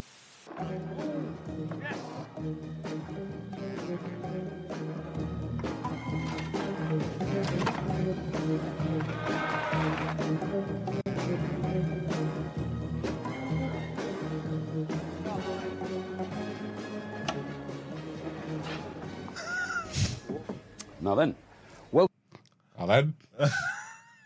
God, I wish we could go back in time, man. Wow. What a time to be alive. I know, pub games, man. He's got his pipe mild in his pipe. Wide that tie is. And a white tie. Fred Truman.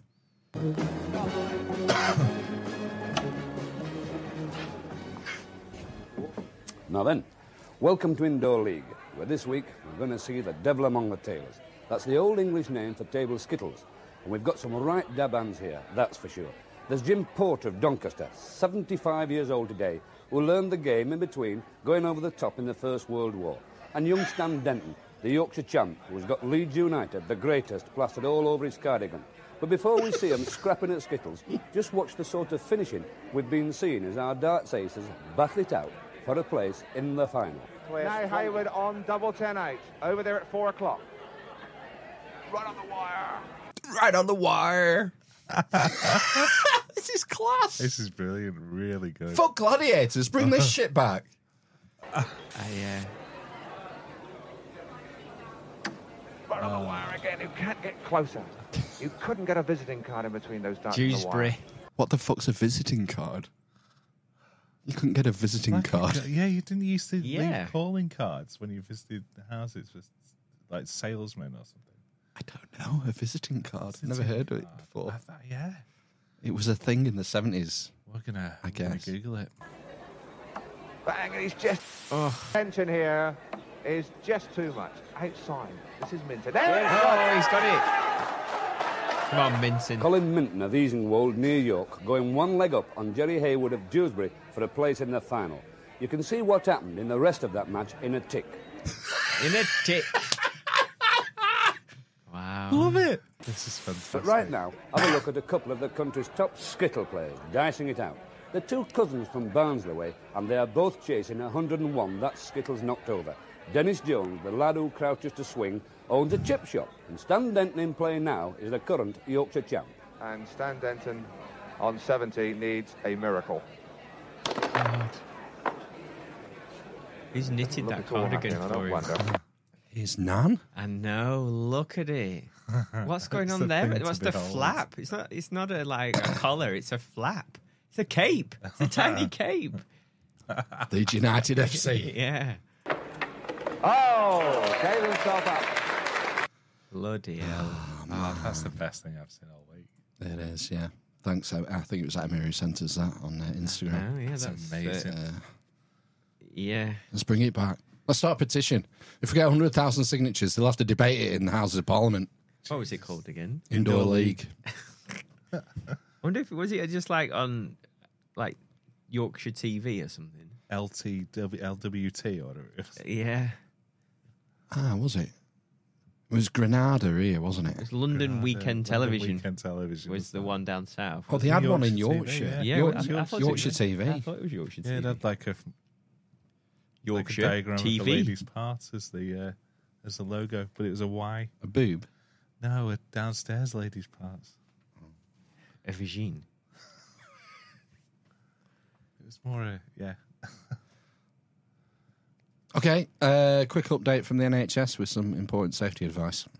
Being urged to walk like penguins to avoid slipping in the icy conditions this week. NHS Greater Glasgow and Clyde says penguins know best when it comes to getting around safely. It wants the public to adopt a penguin stance to increase their stability. The Health Board admits it might feel silly to waddle like a penguin, but insists it is apparently an effective way of moving around without falling. You heard it here first. There you go. I promise. Is this another compliance test? I know. Promise made, promise delivered. That's what it sounded like she was going to say then. Promise made, promise delivered. It should have been like, walk like Joe Biden. What, fall up some stairs? Yeah. And then down some stairs. Maybe fall off a bike. Take your skin off your knee. I haven't made that up. Walk like a penguin today. You know, it could just protect. Dublin pavements remain very dangerous, although this man was not seriously hurt. Born slippy, you see. That's a bad one now. I think he kicked himself in the head. Oh, the deep, deep shame. Oh, shit. On national news as well. Yeah. Oh. The deep shame. I didn't even think about that. The shaming.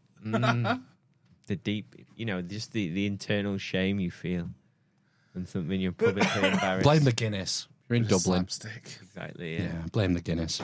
Housekeeping. Housekeeping.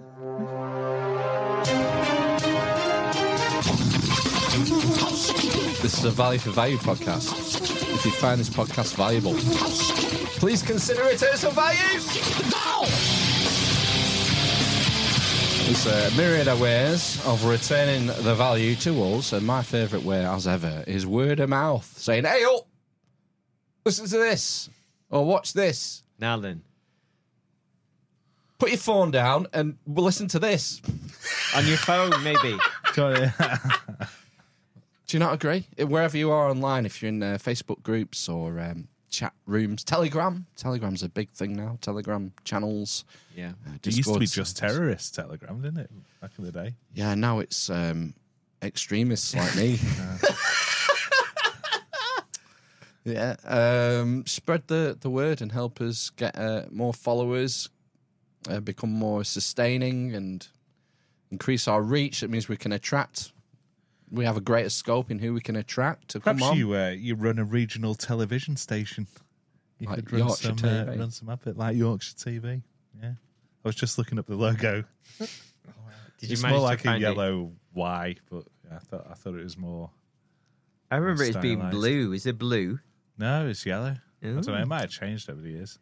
Maybe. It's ITV now, apparently. Is it? Conglomerized. Wow. Yeah. Shite. It's a load of shite. Save on admin costs. Yeah. Has everyone subscribed to the newsletter? Why would you do that? I don't know, because, maybe you could get, like, a heads up on what guests are coming on in the next month. Maybe you could read an article from yourself. You may be able to. You definitely can every month. You could try. And that's a regular column in the news. The newsletter's called the Rumspringer. Yes. Comes out the first of every month. The sign-up link on the website is busted because our website is faking gay. So you got to email us. Email me at thearmousinquisition@gmail.com and I will manually insert you into a mailing list. How do you like that? Guide you in. I take your emails, consent. Sounds gross. Promise not to spam you. You just get one a month. That's it. Yeah. But, you get a discount code for the merch store, which I think is useful. The Amish Loot Chest.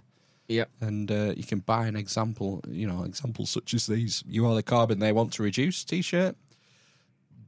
Bacon nuts for your Francis Bacon fans. Mugs. We've got 3 weeks to flatten the earth, my personal favourite, designed by Lee from The Big Conspire. Literally communist. It's all there. You might as well get 10% off. And you get something to keep, and we get a tiny slice of the proceeds. We do, Help us pay for our incredibly efficient heater. Yes. It keeps us nice and warm here. It's bloody hot, actually. It's good. Yeah. You could join the Element server. I think we've had one new join recently, haven't we? I think we've had a couple, haven't we? Yeah, I last think week or so. so. Oh, Emma joined this week. Emma joined, yes. We've had a couple, I think. I mean, so if you join the server, you need to join all the rooms, and then you can send us news articles, videos, audio links, and if they're long, timestamp them. You could also potentially send us show artwork. Now, I believe we had some submissions this week. I didn't see any. Where were they? Oh. In the Element server, I think. All right. You could email. When did they come in? I'm sure they're there. Am I making this up? Maybe. I don't know. Maybe you I are. seem to remember his face in the middle. Was it for last week? Oh, fuck. Helen did some. Yeah. I totally Bloody forgot. hell. So you could send us artwork and we'll ignore it. It saves. It normally saves Phil a job, and I bet he's done all the artwork. Well, now. look what I rustled up here. Yeah. Howard Crowhurst 313. Howard Crowhurst. To be fair, I think that's one of the better ones I've done. Better? The better ones I've done. But yeah, you can submit artwork and we will use it on the podcast. Unfortunately, Stonehenge is making Howard's neck turn into like Mumra. The ever living. Yeah. But it's a lovely design. God, It's got the bloodline in there. I was on YouTube today and I looked up Mumra's speech. Right. That he gives when he turns into the ever living. Okay. I got there because Busy I was looking up the visionaries. Oh yeah, Knights in the Magical say. Realm. Light. Nice and light. They had staffs and they would give an incantation when they wanted the staff magic to appear. And you wanted to try it yourself. Whispered secrets of a forgotten age. I summon you, renew this sage. Do you say that when you're holding your staff? I will do from now on. Nice. Show artwork we've done. Mm-hmm. Yeah, email it to us at thearmousinquisition@gmail.com or drop it in the elements and we will use it.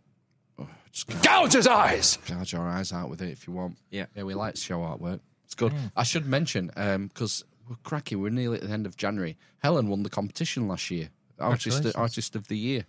Yeah. She beat Lee 4-3 on Prolific. artwork used. Right, okay. So if we were organised, we could come up with some sort of prize for the Artist of the Year. But so there's loads of shit in here we can throw. Like an iPad or something. Like that Volkswagen badge. Yeah. That's a real one off a real car. Yeah, it's off my car. Well, Don't give that away. We're no tap. Amish Annabelle's not done much for a while, has she? Christ, she needs to go. Yeah, maybe we could post that Amish Annabelle. How else can you become producer? Leave us a review. Leave us a review, and we'll, if we find it, we'll read it out for you. So you're probably better posting it in the Elements server that you've done it, or you can email us a copy of it, and we'll read it out for you. Any kind of comments. If you're on YouTube, like, comment, share, ring the bell, tickle it. Hammer that like button. Tickle the bell. Tickle the bell. Is that a new thing? Yes. What do you do on Instagram now? Whatever you do on Instagram, do that because we're there as well. Yeah. Oh yeah, we're live on Instagram now. Just part one. It's too much hassle in between shows in between streams to set up multi-streaming on for part two. You can also request birthday shout-outs, guest suggestions, and Focus G requests. Should say thanks to Matt Chin from the Apocalypse YouTube channel for letting us know about Howard. Oh, right, okay. I think it was when we were recording when Matt was our guest. One of the times he mentioned Howard Crowhurst. And you want to get that Crowhurst on you lot? That Crowhurst, that's great. Yeah. Get him on. In a tick. Get him on. Put those Skittles down and get that Crowhurst on. Yeah. Lad. Howard's work deserves a massive audience, man. Like, people wank on about Graham Hancock and, other people in that realm, but his shit is top notch. I mean, is it Tony Robbins? His YouTube channel has 600 and something subscribers. Right. And his videos are really well produced. Like overhead drone shots and shit going on. Nice graphics. It's like people should be gobbling this up. So go and subscribe to Howard's channel. Yeah, and ours if you haven't already. And tingle his bell. Gobble, gobble. Tickle. Yeah, tickle his bell. Tickle his bell. Now then, tickle his bell. There's probably only one other thing you can do, really. You should toss us a coin.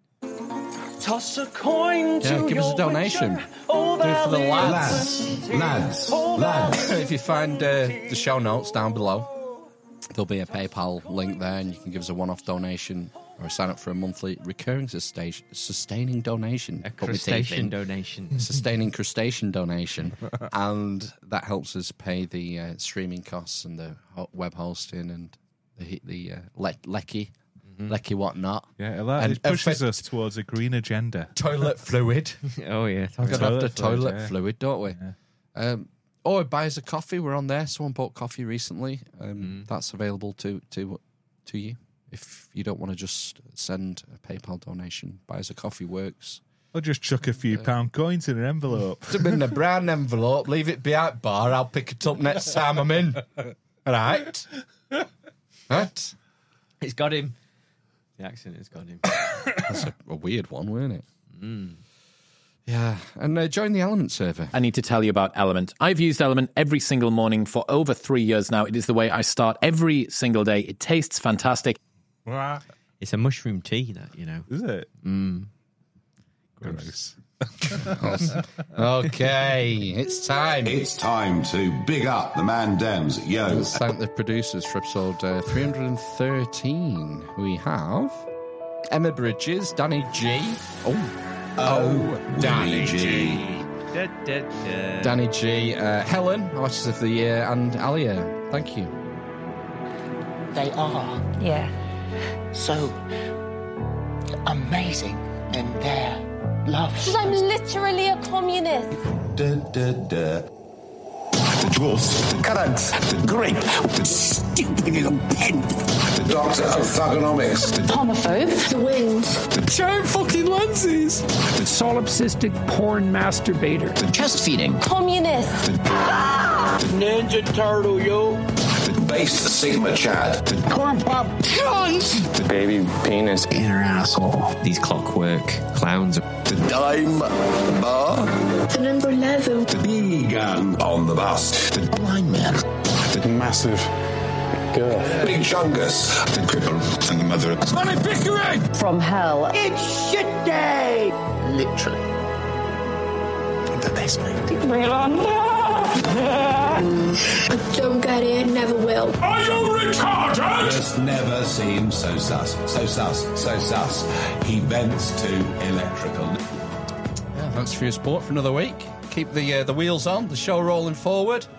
I've almost forgotten the housekeeping. I meant to give a quick plug for Dom and Chris for the Sheep Farm Boys, because they've just announced a new live event happening in April in Huddersfield with themselves and DJ Mike Devlin.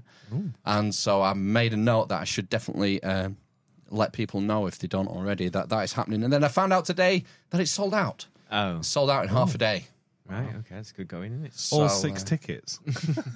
All 6 gone like Wow. that. 2 each. We got 2 each. Yeah, I know. Well, Yeah. you Fuck you lot. spread out a bit. A menage a trois. Yeah? Yeah. Yeah. Or a sheep farm sandwich. I'm going to be the meat. Do they know? Surprise! They'll find out April 20th. So, unlucky. You missed out. Hopefully they'll do more. They should do more live events, because obviously the demand is there. Yes. Those of you who are lucky enough to get tickets, I'll see you there. Otherwise, catch you on the next one, maybe. Yeah. Right. What should we do next? Oh, end of show, ISOs, man. Fucking hell. We need an isolated clip to finish the show off with, don't we? And this one was on the board from last week, and I don't remember playing it. So I'm wondering if this is a hangover. You tell me, Ben, because you weren't here last week, were you? Do you remember this one? Thank you very much for your attention. No. I don't think I used it. I don't remember that. All right, so that's option 1. What about Vigorous Pigeon? You are, as always, a vigorous pigeon. Oh, Bob. Yes. Liking that? Yeah, I love it. It gets my vote every time. Democracy. Oh, we've heard this already. Democracy is just an obscenity that must be destroyed. So, thank you for your attention. Vigorous Pigeon or Democracy? Train guy. Vigorous pigeon. Pigeon. Pigeon. Yes. Pigeon's the winner. You are, as always, a vigorous pigeon. Yeah. Okay, we'll use that. Yeah. Yeah. Okay, let's nip over the English Channel to the mainland and visit Davos. It's been WEF week. France. It's not France, is it? France. It's Switzerland, isn't it? Davros, Stavros. Yes, and that's no, where over there. they all meet up. It's a tax haven, Switzerland. For the right people, I imagine. Yeah. Everywhere's a tax haven if you're that way inclined. Exactly, yeah. Gold is Ireland, certainly, isn't it? It's a corporate Seems to tax be. haven. Yeah, they did that on purpose, didn't they, to do it? Well, like behind all this WEF stuff going on this week, China's number 2, Xi Jinping's number 2 in command, was in Ireland this week. Tapping the Irish up. What for? Was he there for the rugby? I'm sure he soaked it in while he was there. Is it started the Six Nations? Is that what it is? No, I don't think so. It's February. A China plane. Yeah. Don't Seven think he was Nations. there for the rugby somehow. Yeah. It might come out in the wash. Do you remember it used to be the 5 Nations? 4 Nations. Do you remember the 4 Nations? I think. Yeah, I remember the 4 Nations. I remember it being called the 5 Nations. I seem to remember the 4 Nations. What's the Calcutta Cup? Is that one of them? There's one. Do you remember the 7 Nations? Seven White Nation Stripes. Army. I remember the World Series of Baseball in just America. Yeah, well, they do that. And Canada. Oh, sorry. Just North America. So did not get some Japanese teams not playing it now? Did they? Oh, they might do now. I don't know. I'm just making it up. It's big in Japan, baseball. That's what I mean. They used to have a few players come over. Yeah. Is there a single baseball team in the UK? I imagine so. There's No, NFL there's teams, loads. Is there? There's not single teams, loads. Do you think there's loads of baseball teams? Yeah. Yeah, there will be, Okay. but they just won't be any good, will they? Oh, no. Of course, British. Yeah. Like British basketball, for example, teams. Ice hockey. Yeah. Look, just stick to cricket. We can do decent at that. We're all right. can we? Okay. We're okay, aren't we? We're okay. And rugby. We're okay. Rugger. Ruggers. Cricket. Hockey. Maybe. I think hockey is officially our national sport, Is it? I think. Netball. Yeah. Did we not win? Did the girls not win the World Cup or something? Of netball? Yeah. No, I think they lost to Australia. In the I remember final. they were in the final, yeah. Right. Did they wear tiny shorts? I don't know. Yeah, probably. Sepp Maneuverability. Sepp Blatter. Was it Sepp It's not Blatter who got in internet trouble for when he was commenting on women's football? Should be tighter and have short. Shorts should be tighter and smaller. Yeah. Is he still alive? I think he is, isn't he? Yeah, he's still. Is he not still battling a number of bribery and embezzlement charges? Maybe. And I think he was Swiss, wasn't he? He was. He was Swiss. So let's go over to the WEF. Let's see what they've been doing this week. A turma chaya no Cambarro Anuri, no Camai, no Camwaka, na Anuri, no Yuyuá, na Warron Chinamba, Panque, Tu Chinan Chavawaki, Chinamo Kikirani, Tsai Chavakirani, Tsai Makikirani. Awama Wanana, no Mahono Wai, Wai Sharai. Why should I? I mean, say it, don't spray it. That is quite a turnaround, isn't it, from about 2 years ago? Oh, with the woman singing last year. Well, no, I mean the coughing and the coughing into her hands. To your elbow. Oh, it gets better. It's better. Oh, Going don't in. cough on me. No. Have some of this. Fucking. NHS clappers are there. In the face. Grab your head straight in the face.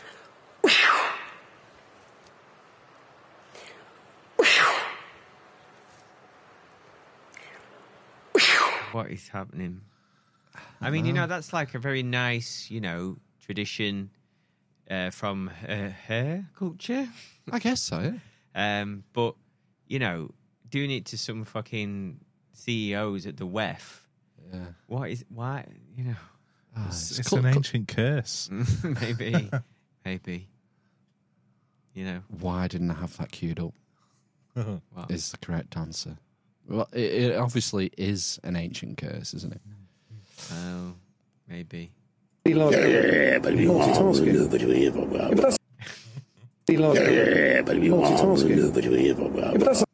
she was rattling on at the beginning with her, I've lost it now. It's there.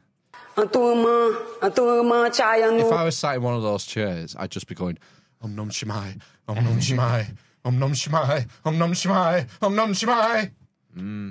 So that give me Molaram vibes. Serious Molaram vibes. Wow. Yeah. Freak out. It's the Sheik. You never know these days. Yeah, I know. Come on. Yeah. Anyway, let's move on. Let's see what Klaus Einol Schwab was going on about. He was talking about AI. Because, that's the big hip thing now. AI is going to take over the world and ruin everything, apparently. Even though it's... What's the term? Adam Curry. It should be called SI, Simulated Intelligence, because that's what it is.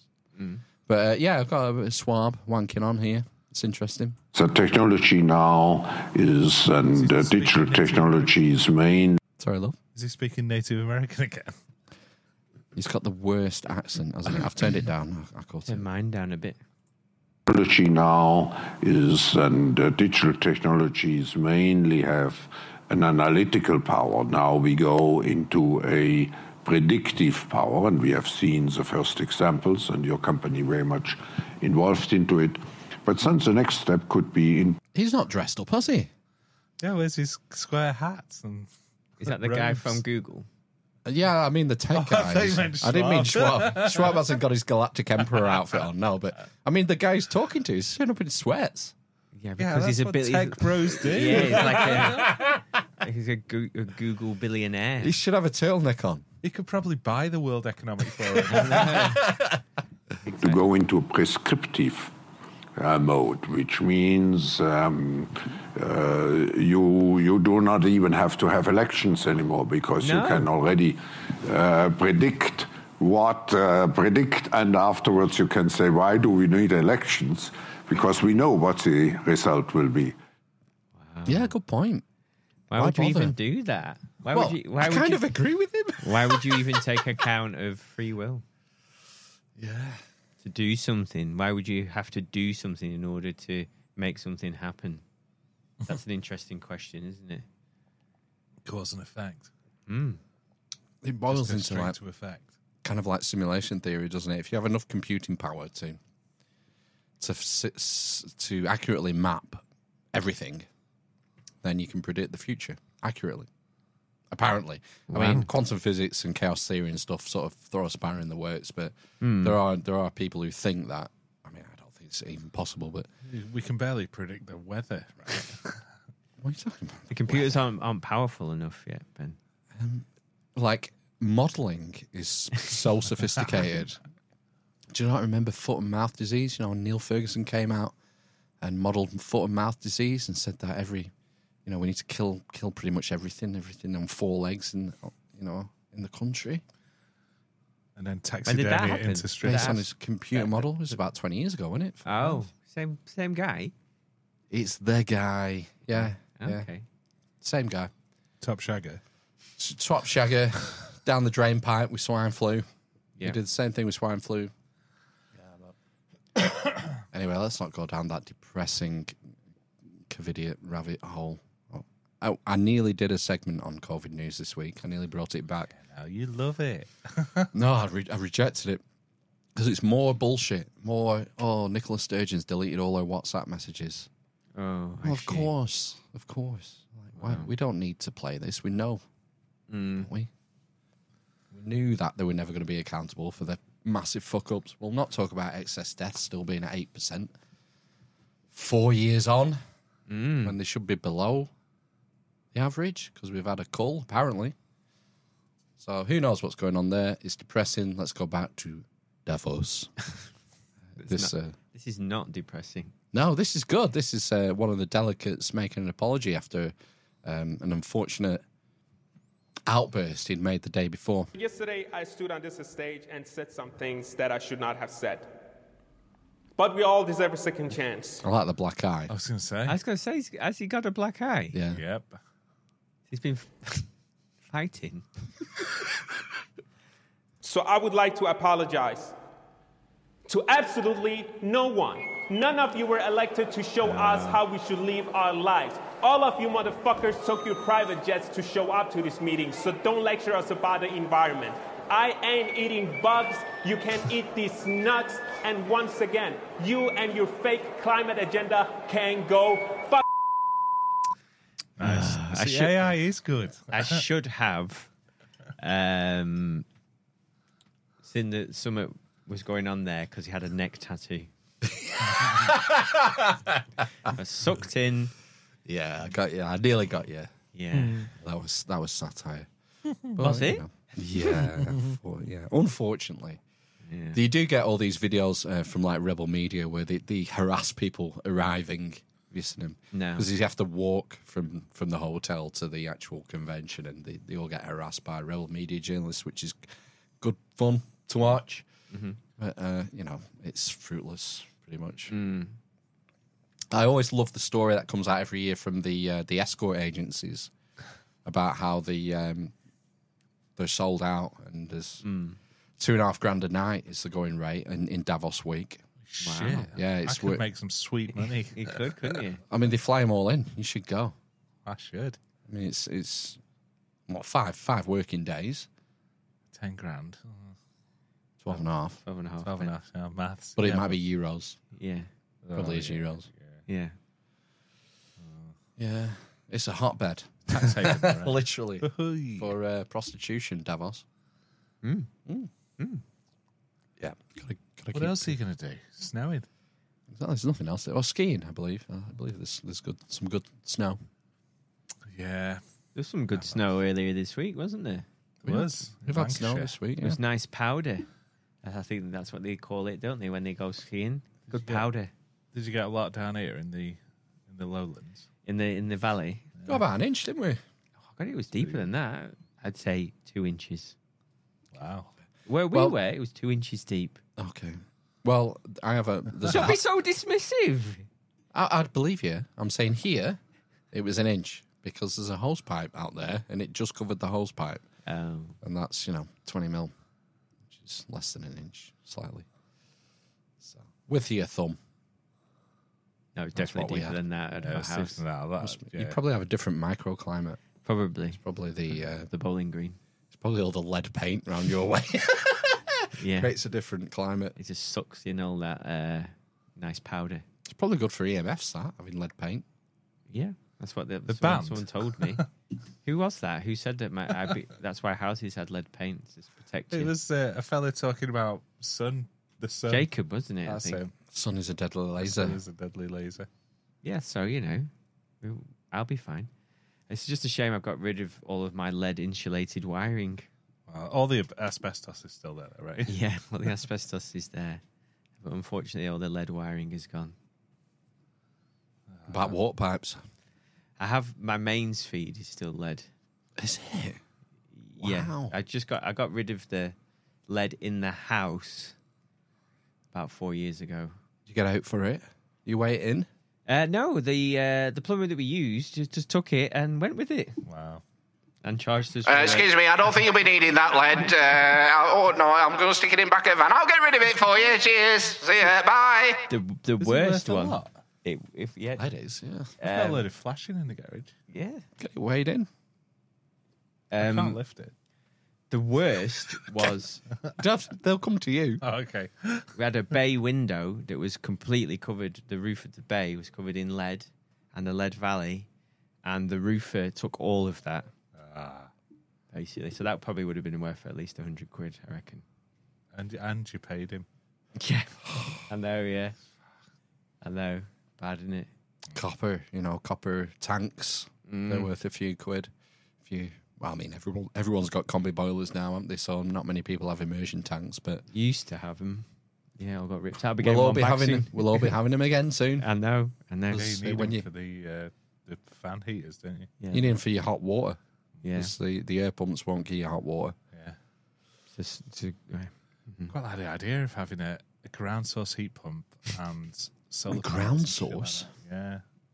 Wow, that's a big do. Yeah. That's a big job, isn't it? Yeah. Because these are the air ones. It's just a big Mitsubishi air handling unit. Goes on the side of the house. Looks great. Sounds fantastic. When you sat having your barbecue on a Sunday. Yeah, that would be an issue, actually. Can we not just burn stuff? Hey, guess what? I've been working in a frigid house in Burnley, in Reedley Hallows, and he got an open fire going. Oh, yeah. When he turned up on Thursday. Right. Yeah, it has an open fire. Just bits of wood. And that's it? That's all we had. Well, there's no heating. Right. There's no electric. Right, okay. So You're not supposed to be taking care of that. Sorted, yeah. I am taking care of that. It's an oil system, the heating. I thought you were saying the electricity was an oil. It probably what kind was. of wicked electricity is this? Yeah, I know. Oil-based. Oil-based. I've had to lay 1 kilometre of tubes for the electricity. Yeah, oil tubes. Yeah, the oil. I imagine the oil got quite expensive, didn't it? The oil-fired boilers. Dinosaur fuel. There's no gas, so because it's that rural, they didn't pipe gas in. This is where maybe it would make sense. Well, I suppose it's Burnley, though, isn't it? So I don't know if you get to see the sun. But having solar panels and ground source, yeah. and ground, it's potentially absolutely it's way forward, and a tank off and grid. whatnot, yeah, and maybe a wind turbine as well, and batteries maybe secure energy sources. would that you work? You need batteries. That's the problem is batteries. It's redundancy is the issue. When are they going to tax the sun? Exactly. Well, that's it. You want to be able to use Lecky at night. Yes. Your solar panels aren't going to do you any good there without some sort of storage solution. I read somewhere this week, one source, didn't bother reading anywhere else. Why would I? That it costs almost the same to charge an electric car than it does to fill a tank of petrol now. Wow, what a shocker. Didn't see that come in. And I saw there was I've seen videos of people trying to charge the cars, having to stop on the motorway, and it's the same. So they're getting the same amount of range for like 20 quid as you would. Sorry, less range for 20 quid than you would off a petrol car or a diesel car. You have to charge it at home and have renewables at home to make it cheaper, I think. Make any sense now? You'd have to have a lot of solar panels to be able to run your house and charge your car. Yeah, charging is a big draw on your grid. And the other issue is insurance.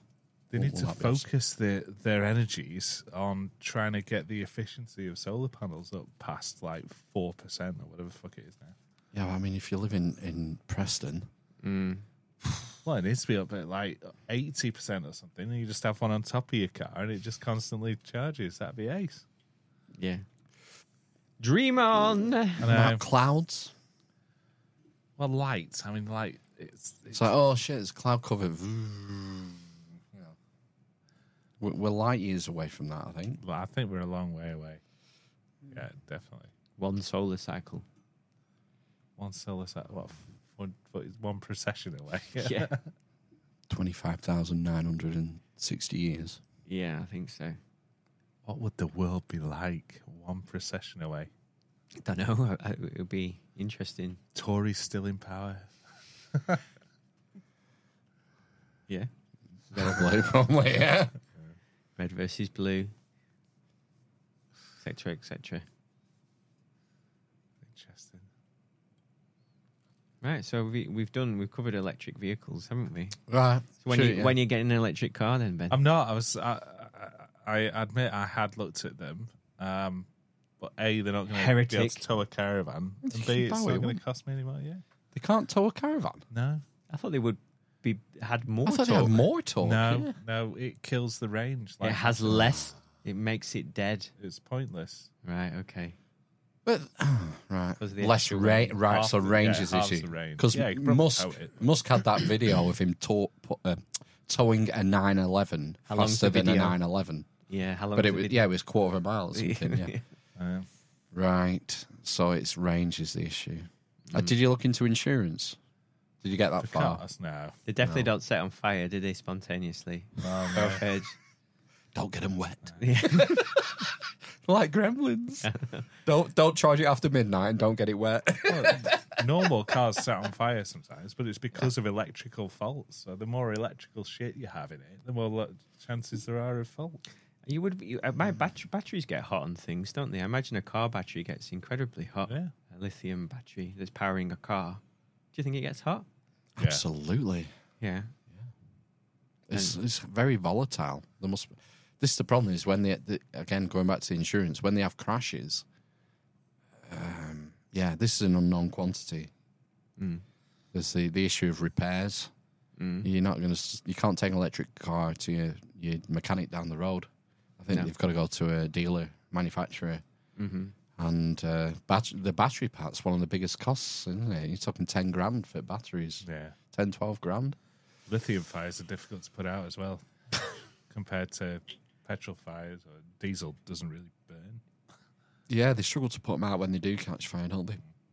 Right. We've all seen the videos of them.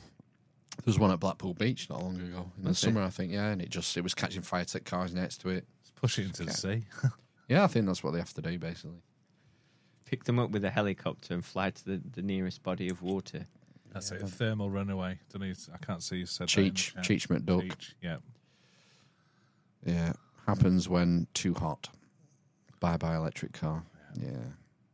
Mm. Don't get it hot, no, then. it's not an attractive proposition. The whole battery thing, though, was an issue when the Prius came out. Do you remember the Prius? Yeah. I love next door but one to me. He's got one. Yeah.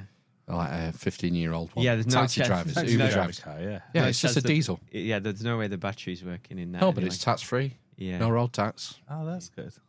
Yeah. That's why they run them, isn't it? And there'll be some other perk, won't there, from the council as well, private hire. Agreed. But that's what I mean. So it's like it was like how long ago did they start appearing? About 20 years ago or something. The Prius. Prius, yeah. And it was an issue then about replacing the battery in them. It was like $7,000 to do it, get a new Prius battery. Just ridiculous. They need to get to the stage where you can go in and like hot swap them. So it's just like I've seen scooters in probably Japan or Korea somewhere. And you can drive up and pull the battery out of a charger, put it in, put your battery back in the charger, because they're all the same. Yeah. You know, it doesn't matter that it's your battery, because it's all the fucking same. Someone else will come up, and when your battery's charged, they'll swap it for theirs. And that seems like a good idea. I think I've seen electric scooters in different cities and stuff. But I just assume when you park them up, it would charge or something, maybe. Yeah, I don't know. Scooters and motorbikes are probably a better bet. Maybe, I don't know. Having said it, having formed the words, I'm doubting myself. My nephew's got a scooter, but it's not an electric one. No, it's just a big pimp. It's got brakes. Oh yeah, it's massive. Yeah. Oh, it's like a giant scooter. It looks like an electric scooter, but it's not electric. All right, and it has brakes and stuff. I was looking at a BMW, like a drug dealer's car for work. Not that I'm a drug dealer, but it's it was a BMW M Sports 3 Series, 3.5 litre petrol. Right. All in black, blacked out, everything. Okay. Yeah, that would suit you. My brother's got something like that. Oh, yeah. An M Series. Yeah. They look quite smart. Oh, yeah. It looks a beast. Yeah. He's always had nice cars, my brother. No kids. Okay. Yeah. It's whether I can bring myself to trade in the little roller skate. I'd miss a soft top, I think. Would they trade it in? Yeah, I think it's worth about $8,000, maybe $7,000. Jesus Christ, the second-hand market is depending gone on where you sell it. When you sell it. Yeah, so when it's dry in the summer, yeah, it's definitely not leaking. I think I'd lose about $2,000 now if I sold that. Same with my bike. If I sell that, which I'm toying with, one of the bikes, sell it in spring. Yeah, people are getting the itch. Yeah. Well, that's because I did the insurance on my Honda Jazz 2004. Classic. It's a good year. It's a good year. Yeah. I'm having to buy a new wiper arm for it. One of them's a bit. Scrap it. Yeah, that's a write-off. It's been hard to find one. Honda. I went to Honda. So basically, all it is there's a tension spring, and then there's a clip holding the tension spring onto the wiper arm. The clip that holds the tension spring is snapped. You obviously can't buy the spring or the clip that clips it on. You have to buy the whole arm from Honda, and it was something like £80 without VAT, so £100 or whatever for an wiper arm. Have you tried to MacGyver it? Yeah, I've done all. Yeah, so I went onto eBay. I've had 2 springs from China. One was too small, one was too big, and that's it. So there's no. I can't find any other tension springs that might fit. So I've just bought a new wiper arm for it. Have you been not got to the spring shop? No, I didn't go to the spring shop. No, take the old one with you. Wrong season for it. It's just the clip. Yeah, you have to wait so I've till had to spring, buy a whole new arm for 25 quid for this clip that would cost about 10 pence. And put the whole new thing on. It's not new, it's obviously scrap, but... So you know where you've gone wrong, Matt? It's because your parents didn't run you through the 12 trials of Matthew, and one of them is changing the spring in a Honda Jazz. Exactly. Are you retarded? I know. I was quite proud that I took the wiper arms off, to be honest with you. That was quite easy. good. I salute you for that. Yeah. Based Sigma Chad. Only based Sigma Chads take wiper arms off Exactly. Honda Jazzes. That's what Absolutely. I am. That's what I hear. Yeah. 16-hour fast. Wiper arms off the Jazz. You've done a 16-hour fast? No, do I fuck. All right. Not to get too hungry. Gives me IBS. Monday to Friday, man. What's the word? I can't remember what it was. Something about your bowels. Backs you up. Stresses my bowels. That's it. Yeah. Stretches your bowels. Stresses. Oh. So if I leave it, I was finding that I was getting irregular bolus. Irregular passes of turds, basically. So now I'm back to having 3 meals a day now. Unbesmegging-leavable. I didn't for Did you ages. analyse the irregularity of the turds? It's just like random, watery poos throughout the day. Thinking this is not right. Were they aligned to the cardinal points? They were. If they're not, then there was along the Lud line. The Lud line. Yeah, I laid my own Lud line. Gross. From IBS. east to west in my house, north to south. You fixed it by eating like a proper human. But yeah, so started having. Originally, I was having porridge oats in the morning. Ooh. I think I might get into. I've been thinking about starting doing yogurt porridge oats with fruit in the morning. You can do yogurt. Have you heard of doing that? Yogurt. You're making your own yogurt oats. Kefir or queef. Ben, that's a fanny fart. Kefir? A queef. Something? Kefir. Kefir, Is that like a type of yogurt? I think so. But no, it'd just be like it's called Greek style yogurt because you're not allowed to call it, you're not allowed It's to granola from on Morrison's. No, so you put porridge oats in it. Right. You mix porridge oats in yogurt. I've done it before, and you put some fruit in it, and that's your breakfast. But you leave it in the overnight oats. Yeah, overnight oats. Yeah. Right, okay. Yeah. Supposed to be good for you. Yeah. So I was thinking I might start doing that in the morning. Phil's just shaking his head, I thinking, know. "When do you have your baton?" Yeah. Honestly. What time's bintling time? It's like, do you think the caveman woke up, stretched his arm out of the cave? Oh, here's my overnight oats. I'll start eating now. I think they might have had a pot on the go next to the fire. Yeah, definitely. Of something. I don't think so. I think you got to earn your food. The longevity of cavemen is famous as well. Yeah. It is. Yeah, like Ramses. Yeah. Honestly, I'm struck by the amount of people who live to 90 years old in history books.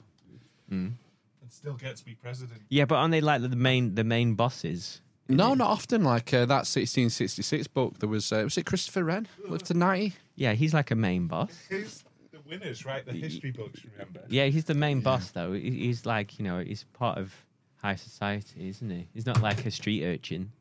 Oh, I don't know. I mean, I don't know. In terms of the amount of calories. So this is my way I think about it is probably if you, in any time in history, as long as you didn't get any kind of illness or a disease or whatever, and you had enough calories, from a range of different sources and like clean water or whatever, then you probably, you would live to The thing is, calories are different today than they were hundreds of years ago.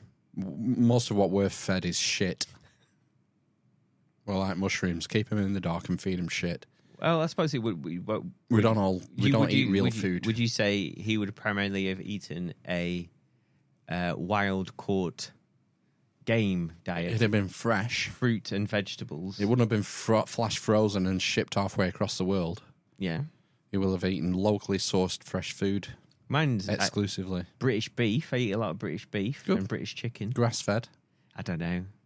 Just injected with antibiotics and all sorts of shit. I'm pretty sure Morrison stuff isn't. I don't know. We'll see. It might be soon because they're another one that's been bought on debt, hasn't it? And it's losing loads of money because they can't service it anymore. Yeah. There you go. We've got one more story to do. Have we? Yeah. Are you itching to get through it? Well, it's time's marching on. Oh, look, I thought it said. I thought it was 25 past. It's 1:45. Mm. You hear about the University of Wisconsin Chancellor who got fired this week? No, but I've just started reading Bruce Lipton's book, and he was from the University of Wisconsin, wasn't he? Was he the teabag guy? He ran the medical school. Well, he was in the medical school. Right, I thought, and then did he go to Hawaii? Montserrat of all Montserrat. places. And then he went, that's where he did his PhD. He even realised they had a medical school there. I wonder if it was before, I bet it's before the eruption. It would have been, wouldn't it? Because he's talking about the early 90s. 80s. Yeah, late 80s, early 90s. So, before it all went tits up. Okay, let's go to Wisconsin. Now on to our big story tonight at 9. A former Wisconsin lacrosse chancellor is making national headlines after being fired for creating pornographic content with his wife. Fox 6's Bria Jones joins us live now in the newsroom after speaking with Dr. Joe Gao and his wife about the termination. Bria, what did they have to say today? Well, Sam, Dr. Joe Gao and his wife tell me they are disappointed in the termination because they say the porn they created was consensual and, as they put, their right to free speech. We are the sexy, happy couple. Specialist. Why would he do this? Don't know. Yeah, if you're having a job earning, if you're earning 250 grand a year, that's what I mean. Yeah. Why would you risk it? It must be something he's getting off on. The risk, yeah. University of Wisconsin lacrosse chancellor Dr. Joe Gao now in the hot seat for videos stemming from his sexy, healthy cooking channel on YouTube.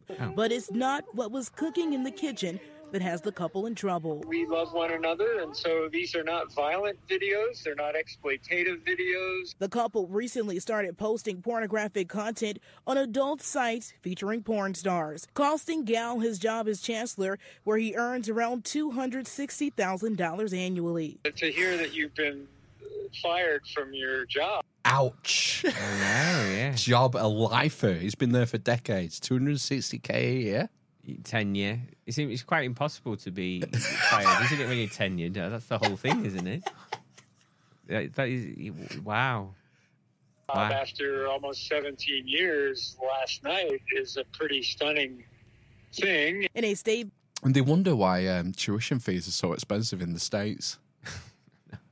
260 grand a year. Well, the one here ages ago at our university was on more than that. Chancellors. Yeah. Well, we're like 10 years behind them. Our tuition fees keep going up, don't they? No, I mean, the Chancellor got paid more than him. Yeah. I'm saying we're catching them up. Our tuition fees are going up. I mean, they're not at the same rates that they're paying. Wisconsin's not a prestigious university. Not saying that UConn is particularly. Yeah. Either. It's well known for certain things, isn't it? I don't know. Like journalism, I think, was one thing. Certain universities, like Durham's well known for archaeology. Yeah. Different universities tend to be special in different things. That's what I'm getting at. It's forensics, I like one thing. Is it? Yeah. Forensic? Cool. University President Jay Rothman said in part, in recent days we learned of specific conduct by Dr. Gao that has subjected the university to significant reputational harm. The doctor will see you now. I mean, I'd never heard of the University of Wisconsin until 4 minutes ago. So, it's done great absolutely. For their profile. So the reputation is, in my mind, increased. It's a synchronicity for me. Why is that? Because I've just been reading about University of Wisconsin today. In a different context. Wow. Not about sex stories. Blimey, that's weird because I was reading about sex stories that had nothing to do with Wisconsin. Harm. Conduct Gao and his wife Carmen Wilson say is their right. I found it very disappointing that the regents approached this the way they did, without due process and without conversation. I think that it is vitally important that universities have free speech and free expression, and we have a First Amendment in our country that protects that. Cheers. Shocking developments that are also impacting students. It's kind of difficult because, yes, he has the freedom to go do whatever he wants, but the university also has the freedom of association. Even if his name isn't necessarily tied to those videos, his face definitely is, as I would say, the top figurehead at UWL. Like half of it was kind of comical for some students. and then the other half is just kind of embarrassing. Vegan cook, and she's going to show you how to make. Thought he was a vegan. You see how skeletal he is. Pasty. Yeah, just thin and ill-looking. And some kind of weird sex pest. Had to keep it up. University says Gal is now on paid leave as he transitions to a regular faculty member. Gal tells me he is now considering legal action. For now, the newsroom, Bria Jones, Fox 6 News. Sue, Did he say at all, like, what's next? I mean, we don't really know what happens, but did he say, like, hey, I'm planning on doing this thing next, or what? Well, he tells me that he plans to head back into the classroom next fall. They also tell me that they do have more videos that they could put out there. They say right now it's unclear if they will continue to create more content, but it is available for them to post. All right, Bria Jones in the newsroom. Thank you. Well, there you go. What a story. Sexy cooking. Don't know what to make of that. I'm wondering if it is like a sort of a some kind of stance against the crackdown on what you could call free speech on campus. How many of those students? Weird way going about it. I know, yeah. How many of the students do you think have OnlyFans pages? Well, that's the other thing, isn't it? Yeah. Not running in university, though, are they? Pays tuition the difference, fees, though. they're customers, though. Yes. He's an employee. Right, that's the point. The students pay the bills, don't they? Yeah. They get saddled themselves with 100 grand's worth of debt. To go to a university run by a porn star. Yeah, to get one in a degree in gender studies. Good luck with that. All right. And your graduate tax. Yeah. Do you know what? I've gone down a YouTube rabbit hole. Have you heard of a guy called Ramsey something Ramsey? And Ramsey Bolton. and he does financial advice. He's an American. No. Yeah. You should post some links to the Element. I will. Is he American? He's American. But it's just like American. the amount of debt that these like people have. I just can't get my head around it. So it's like hundreds. So some of them are like 300 and odd thousand just in student loans in debt. Obviously, has to get paid back, and then they like have literally some of them hundreds of thousands of dollars on credit cards. That's insane. And then like they come to him and he says like, this is what you need to do. So basically his story is like he went bankrupt and then he made hundreds of millions of dollars, has hundreds of millions of dollars in what's it called? Like houses and stuff. Property. Real estate, that's it, yeah. And he apparently bought it all with never use it, like savings, basically. So he talks about a 401k, which I think is a pension pot. But he says if you add a certain amount for 40 years, you'll have $1 million by the time you retire. Oh, he's talking about index funding. I don't know. He put, rather than having a 401k or a pension, as you call it over here. Oh, you have a Roth IRA instead. What's that? A Roth? I think talks that's about the those. index. It's an index link. Well, you just buy shares every month on an index linked FTSE 100 tracker or whatever. Their version of a SIP over here. That's a self-investment payment pension plan. So, yeah, but that's what he talks about. And he kept investing in that, and then he gets his money and he bought a property, and then he did it all over again. And allegedly, that's how he did it all. The idea is that you can't beat the market. There's very few people who can actually beat the stock market. Mm-hmm. But if you just invest in the top 100 countries or the 250 or both, and not just in England, across the world, every market, eventually your money will gain. But it's this perpetual growth paradigm, which people are saying can't go on forever. And so if it pops before you get out, you fucked it. But you just got to look after yourself. Yeah, man. Stop buying gold. Have you paid off your student loans yet, Matt? When I last looked, I think it was down to 350 quid. Oh, really? That's pretty good. A month. No, so I've got like 2 payments left, I think. Right, yeah, I finish in May or June this year, I think. Yeah. But we've got to remember that mine was, I borrowed £8,000.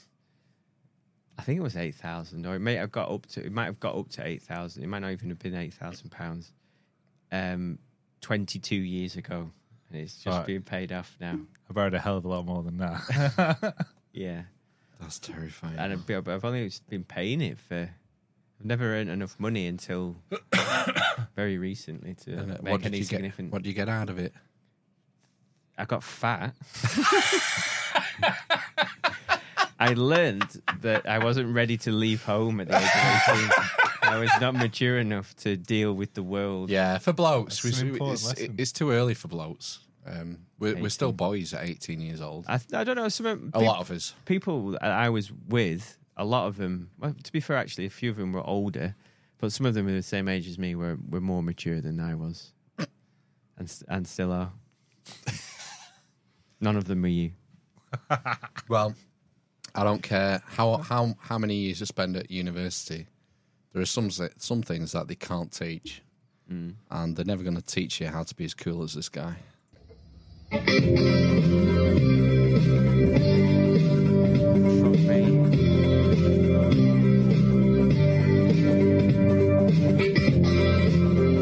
those fucking snake hips. Do you think that bit on top is a wig, and the bit underneath is like his real hair? How dare you? Isn't that the guy from Spider-Man? Could be. You serious? Yeah. It's in like, a way. That is... I mean, you can see, couldn't you, like 40 years ago? Jameson. Jameson. Yeah. J. Jameson. Yeah. Yeah. JJ. So what he does guy. What he does when he gets off from... was it that Daily Planet was Superman's? Whatever. What's it called? Paper. Daily Bugle. That was it. Yeah. You serious?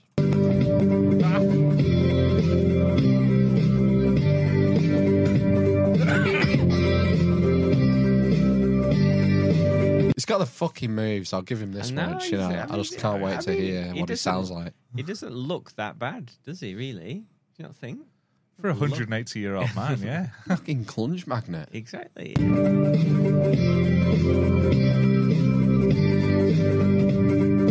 Take your baby by the hand. Make her do what I hand. Oh, that's a shame.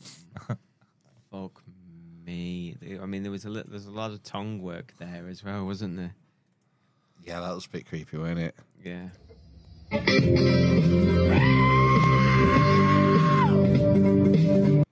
Yeah. Why did he record himself? I don't know. He's just lost a $260,000 job there.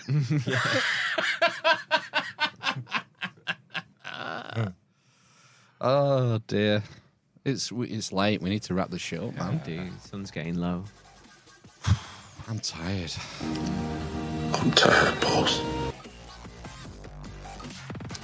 Thanks for joining us. We'll be back next week, yeah? Yeah. Have you got anywhere else to be? No. I got nowhere else to go. Is there barn raising next week? Barn raising. I think we'll put it on YouTube just for shits and giggles. Oh, bloody hell. Yeah. What a treat. This incredible team. They are so good. They are an incredible team. Sometimes. Oh, there's a little hand. Sometimes it's good, isn't it? Sometimes maybe good, sometimes maybe shit. See what you get. Yeah, see what you get. Yeah. We have fun on it. We always have fun on our barn raising, don't we? Yeah. We always have we're having fun now. And these guys, I mean, they're having fun now, but my goodness, they've also got a dark side. Oh, dear. Okay, should we go? Yeah, I think so. See you next week. So long! So long until I jerk a nut in your ass. So long, gay boy. We'll be there. Chicago, we'll be there. PSP, we will be there. Are you not entertained? Building back better. You're a big chungus. What's wrong with the TV now? Ana El Etifaki. See you soon. Based Sigma Chad. Just enormous. And not just the length, it's massive girth.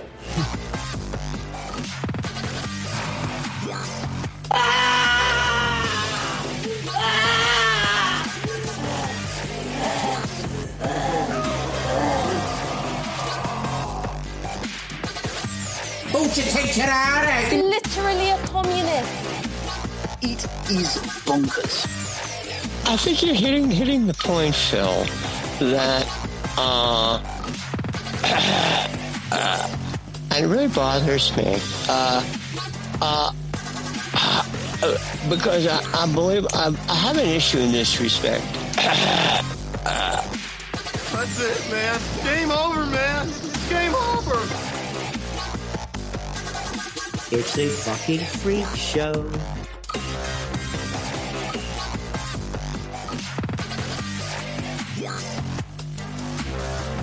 You are, as always, a vigorous pigeon.